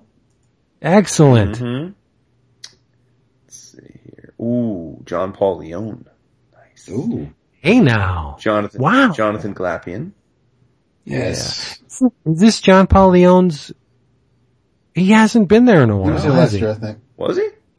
Because, yeah, I think he was over on the other side because Okay. Mitch and Tom were sitting next to each other because that's what we were talking about, Sheriff. And I think John was on the other side of the room. All right. Joe Staten. Always. Excellent. Mr. Jimmy Chung. Nice. You know I got to have that art. You know I have the further adventures of Cyclops and Phoenix bound, right? I did Forgot that. I'm gonna have to bring that for JPL to sign. You might have to. Speaking of ducks, Mr. James Silvani will be there. Sweet. Artist of Darkwing Duck. Jay Gonzo will be there. Yes, he will be. Excellent. Sounds like a good time Giselle already. Lagasse. Yes. Oh no! I No! told you she Are you would, bro. I serious? told you she this- was going Yeah, to be he there. told you. He told you. Oh my! You didn't tell Yes, me. I did Yes, on he the did. Slack. I said she's I'm reserving a hug right now. Oh yeah. Right now. Yep. Oh my god! No way! Yeah, dude. Shit! Another recent guest in our bois, Mr. You know Daniel I- Warren Johnson, Yes. Yay! DWJ. A man who we once had an entire month for, Mr. Fred Van Lente. Never on the show. We did have an entire month Yeah, we've never had him on. because he's awesome. Let's see who else. Right now, we got to get Giselle to do an intro. Oh, I mean, sure, dude. We gotta get her on the show. yes, exactly. You know? I'll play that. You shit know who's gonna every- be there, Vince? Who? Dave DeWanch. Oh, nice. Action Lab. Yeah, crazy, right? I haven't seen him in years since like Super Show. Excellent. Back in the day. Dan Parent, your boy from your comic shop. He's amazing. He's amazing. Panosian, for sure. Yep. Let's see, any other biggies here? Really love Dan stuff. You do, right? Let's see. They got Panosian to draw Action or Superman. I mean, I don't have complaints now. Right. But I would have zero. I would be pushing the hell out of that book. Oh, for sure. Mr. Adam Hughes will be there, which I know always gets people excited. Doesn't do much for me per se, but No, same. He's good at what he does. I mean, it but would if I it's- could get art from the dude. And See, I don't- and Art Adams will be there, but I'm kind of like Art Adams is my new Jimmy Chung. For years, I'd like get all excited and then I wouldn't get anything from him. It's kind of until I realized I could get his art. That's how I am with Art Adams. I have never met Art. Yeah, every year I'm like, oh, Art Adams will get something, and then it never happens. You know what's going to happen this year? Wow, You got the scratch. I will get you to his table. that's I'll run interference. I'll run interference, Why do you right? presume I have a scratch? I know you have the scratch. I don't know. I have to check my wallet. An Art Adams magic? Dude, you will need that on your wall. I don't know if I want magic, but What would you get? I mean, I'd get one of the characters that I love. I mean, Oh, I see. So the shit has now changed direction. I'd get Domino or I'd get Blink. Jesus. Oh, my bad. Waste of his talents. Your girl Amanda Connor will be there. That's right. Jimmy? Jimmy's always there, gonna yeah. be there. You get Amanda, you You get think Jimmy. Jimmy's man. letting Amanda go to Wakanda without him? No. Gotta protect that beautiful woman. Let's see. Not to mention talented. Well, of course, yes. Yeah. DMC will be there. Okay. My dude, what? What's the okay? What? Come on, let's not front. Come on. DMC. Thank you for the music. Take the comics away. Oh my god, Take dude. them away. They're You're bad. hurting my heart right now. Dude, you know they're bad. Oh, They're poop. oh my god. DM Oh, poop. stop. Another former guest, Mr. Greg Rucka, will be here. All right. Let's see here. Alan Moore will be here. What? I see if you're paying attention. My drawers, they just got soiled. Let's see. Oh, David's boy Tex will be there. He's David's boy. We all like Tex. David's boy. So, sweaty Tex. Oh shit, Rich Buckler in the house. Of course he Oh, does. hey. Let's bring a little piece of Astro. Oh, Sarah Pichelli will be there. Yes! Oh my god, he doesn't care. What? I don't care. God. I care. Oh shit. Oh, Send me the link. I want to look at this list. dude, your girl Sarah Richard will be there. She is fine. She listens to the show, so you just complimented her. She knows she's fine. And she's... Dude, you know who's straight up fine? And I don't think she listens to the show. Who? Marjorie Liu. Oh, we said that Oh, before, yeah. goodness. She's beautiful, yes. Ray Cray. Beautiful women on their own, but the fact that they make astounding I know. comics make even more It attractive. just ain't right. I know. It's like her and Jill Thompson. It's like, Did you send me that list? I got Put it that. on the Slack. Put it on the Oh, see, now I'm looking at the other thing. Now I gotta look at the Slack. Slack's not even open. Why not? What are you scared of? oh, I get it. I get in trouble for not having a Bandwidth issues? Where'd you send it on the Slack? It ain't on there. I didn't send it on the You didn't Slack. send it yet. Oh, so you got me looking at something where it ain't. That's great. Where it taint. There it is. Oh my goodness. Lord. Let's look at this list. So in your travels, everyone, go to the New York Comic Con website, regale yourself in all of the amazing creators that will be there, and then reach Hopefully out to a you're few of doing them and get yourself some awesome art. But wait like a day or two so that I can get my shit done. Then go about it. It's true. What are you laughing at? You know it's. I'm good. No. I'm looking for Buster Moody. It's not there. What? I refuse to believe that. Nope.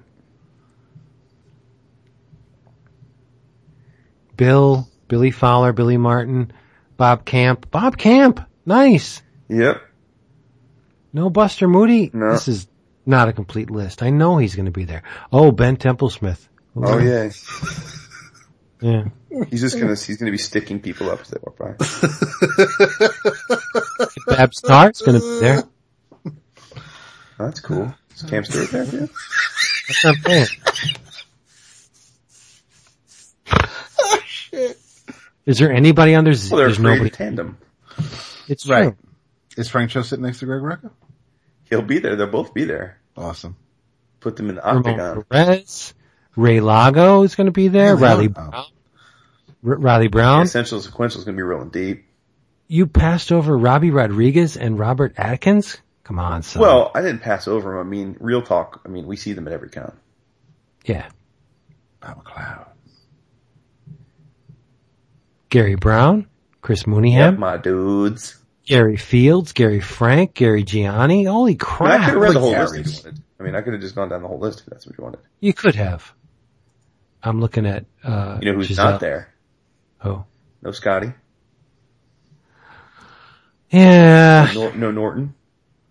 That's weird. How about Tim Seeley? Seeley will be there. No Brownie. Why? Oh no, he is there. Sorry. Brownie will be there. Sorry, Ryan. He is there. Excellent. Mm-hmm. Shaping up to be a great event. Y'all gonna have to tell me how it was. Wait, It doesn't work. Is Mike Tron Mike Norton? Yeah. Oh, he Mike will be Tron. there. He's listed under Mike Tron for some reason. I don't know why. Why would he do something like that? Yeah, that should be him. Okay. Yeah, Oh shit, Vince. Oh shit, son. Jim Calafiore. Great. And his friend Mike McConnell. Is Paul Galassi going to be there too? I'll get a dual Paul commission. Galacci? No, Galacci won't be there. Oh my god. Oh my god, dude. Kim Jong-ji's gonna be there. That is sick. That is sick. Are you kidding me? Oh my god, I love him so much. Wasn't he? He's been there though. He was there signing his book over by Nah, that can't be the case, dude, because I would have genuflected. No, but that was before you knew. I didn't see a genuflect. That's before I procured. I got that original I bought of him. I gotta bring it. Yeah, that was. He is a fucking beast. Dude, sure. I remember going through, looking at the stack of sketchbooks. Oh my god, that dude is a balking beast. at the price. Yeah. You know what? That whole list and one name sticks in my mind. What is it?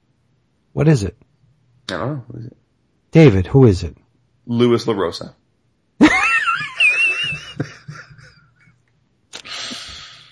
Hey, is Mark Laming going to be there? Yes. All right. He's not listed. He's going to be bunking with Brent Schoonover.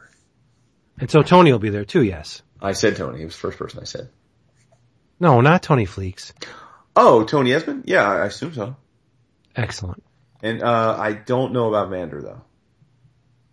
Brian will be there. No, I don't think so. Why? He didn't get a table.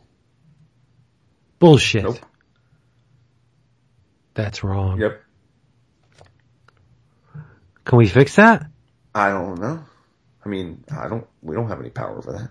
You got clout. What? You got zero clout, dude. You got the giant hammer of wood. Oh, please.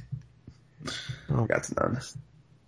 Hey everybody, thank you for being here with us. Michael Golden. Okay. Oh, can he finish my career? Can he start it? Why does he just sell you a diaper? A used diaper for the commission? Because that's what he gives you when you pay. Gives you shit. I'm pissed at that he gave you that Acroyer. It's terrible. This is Micatron. I don't know if that's Mike, actually. The fuck is Micatron? Alright, we're descending into chaos here. Hey everybody, thank you for being here. We love you so very much. And we wish you would do us a solid. If you enjoyed this, please leave us an iTunes review or something similar at a similar aggregator. And, as always, say goodnight. Dickhead.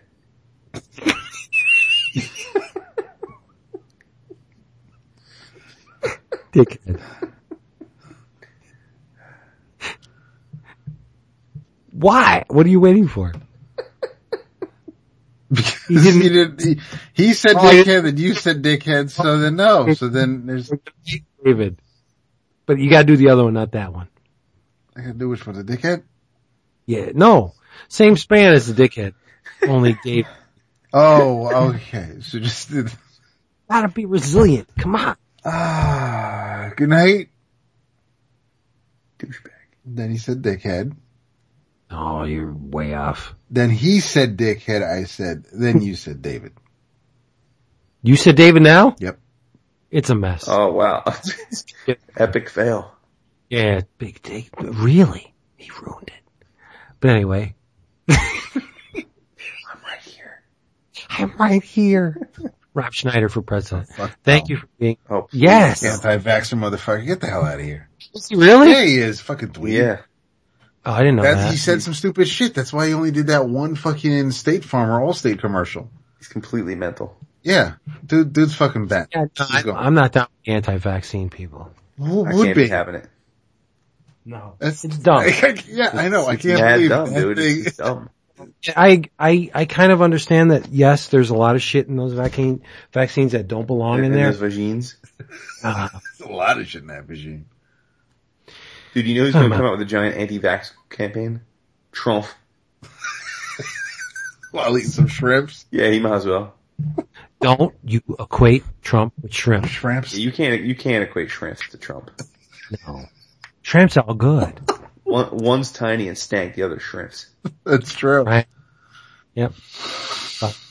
We love you so much. Thank you for being here. Make sure to call us, please.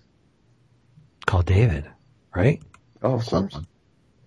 Call me. Just pick up the phone, just when you need a friend. It's James Taylor. Bye.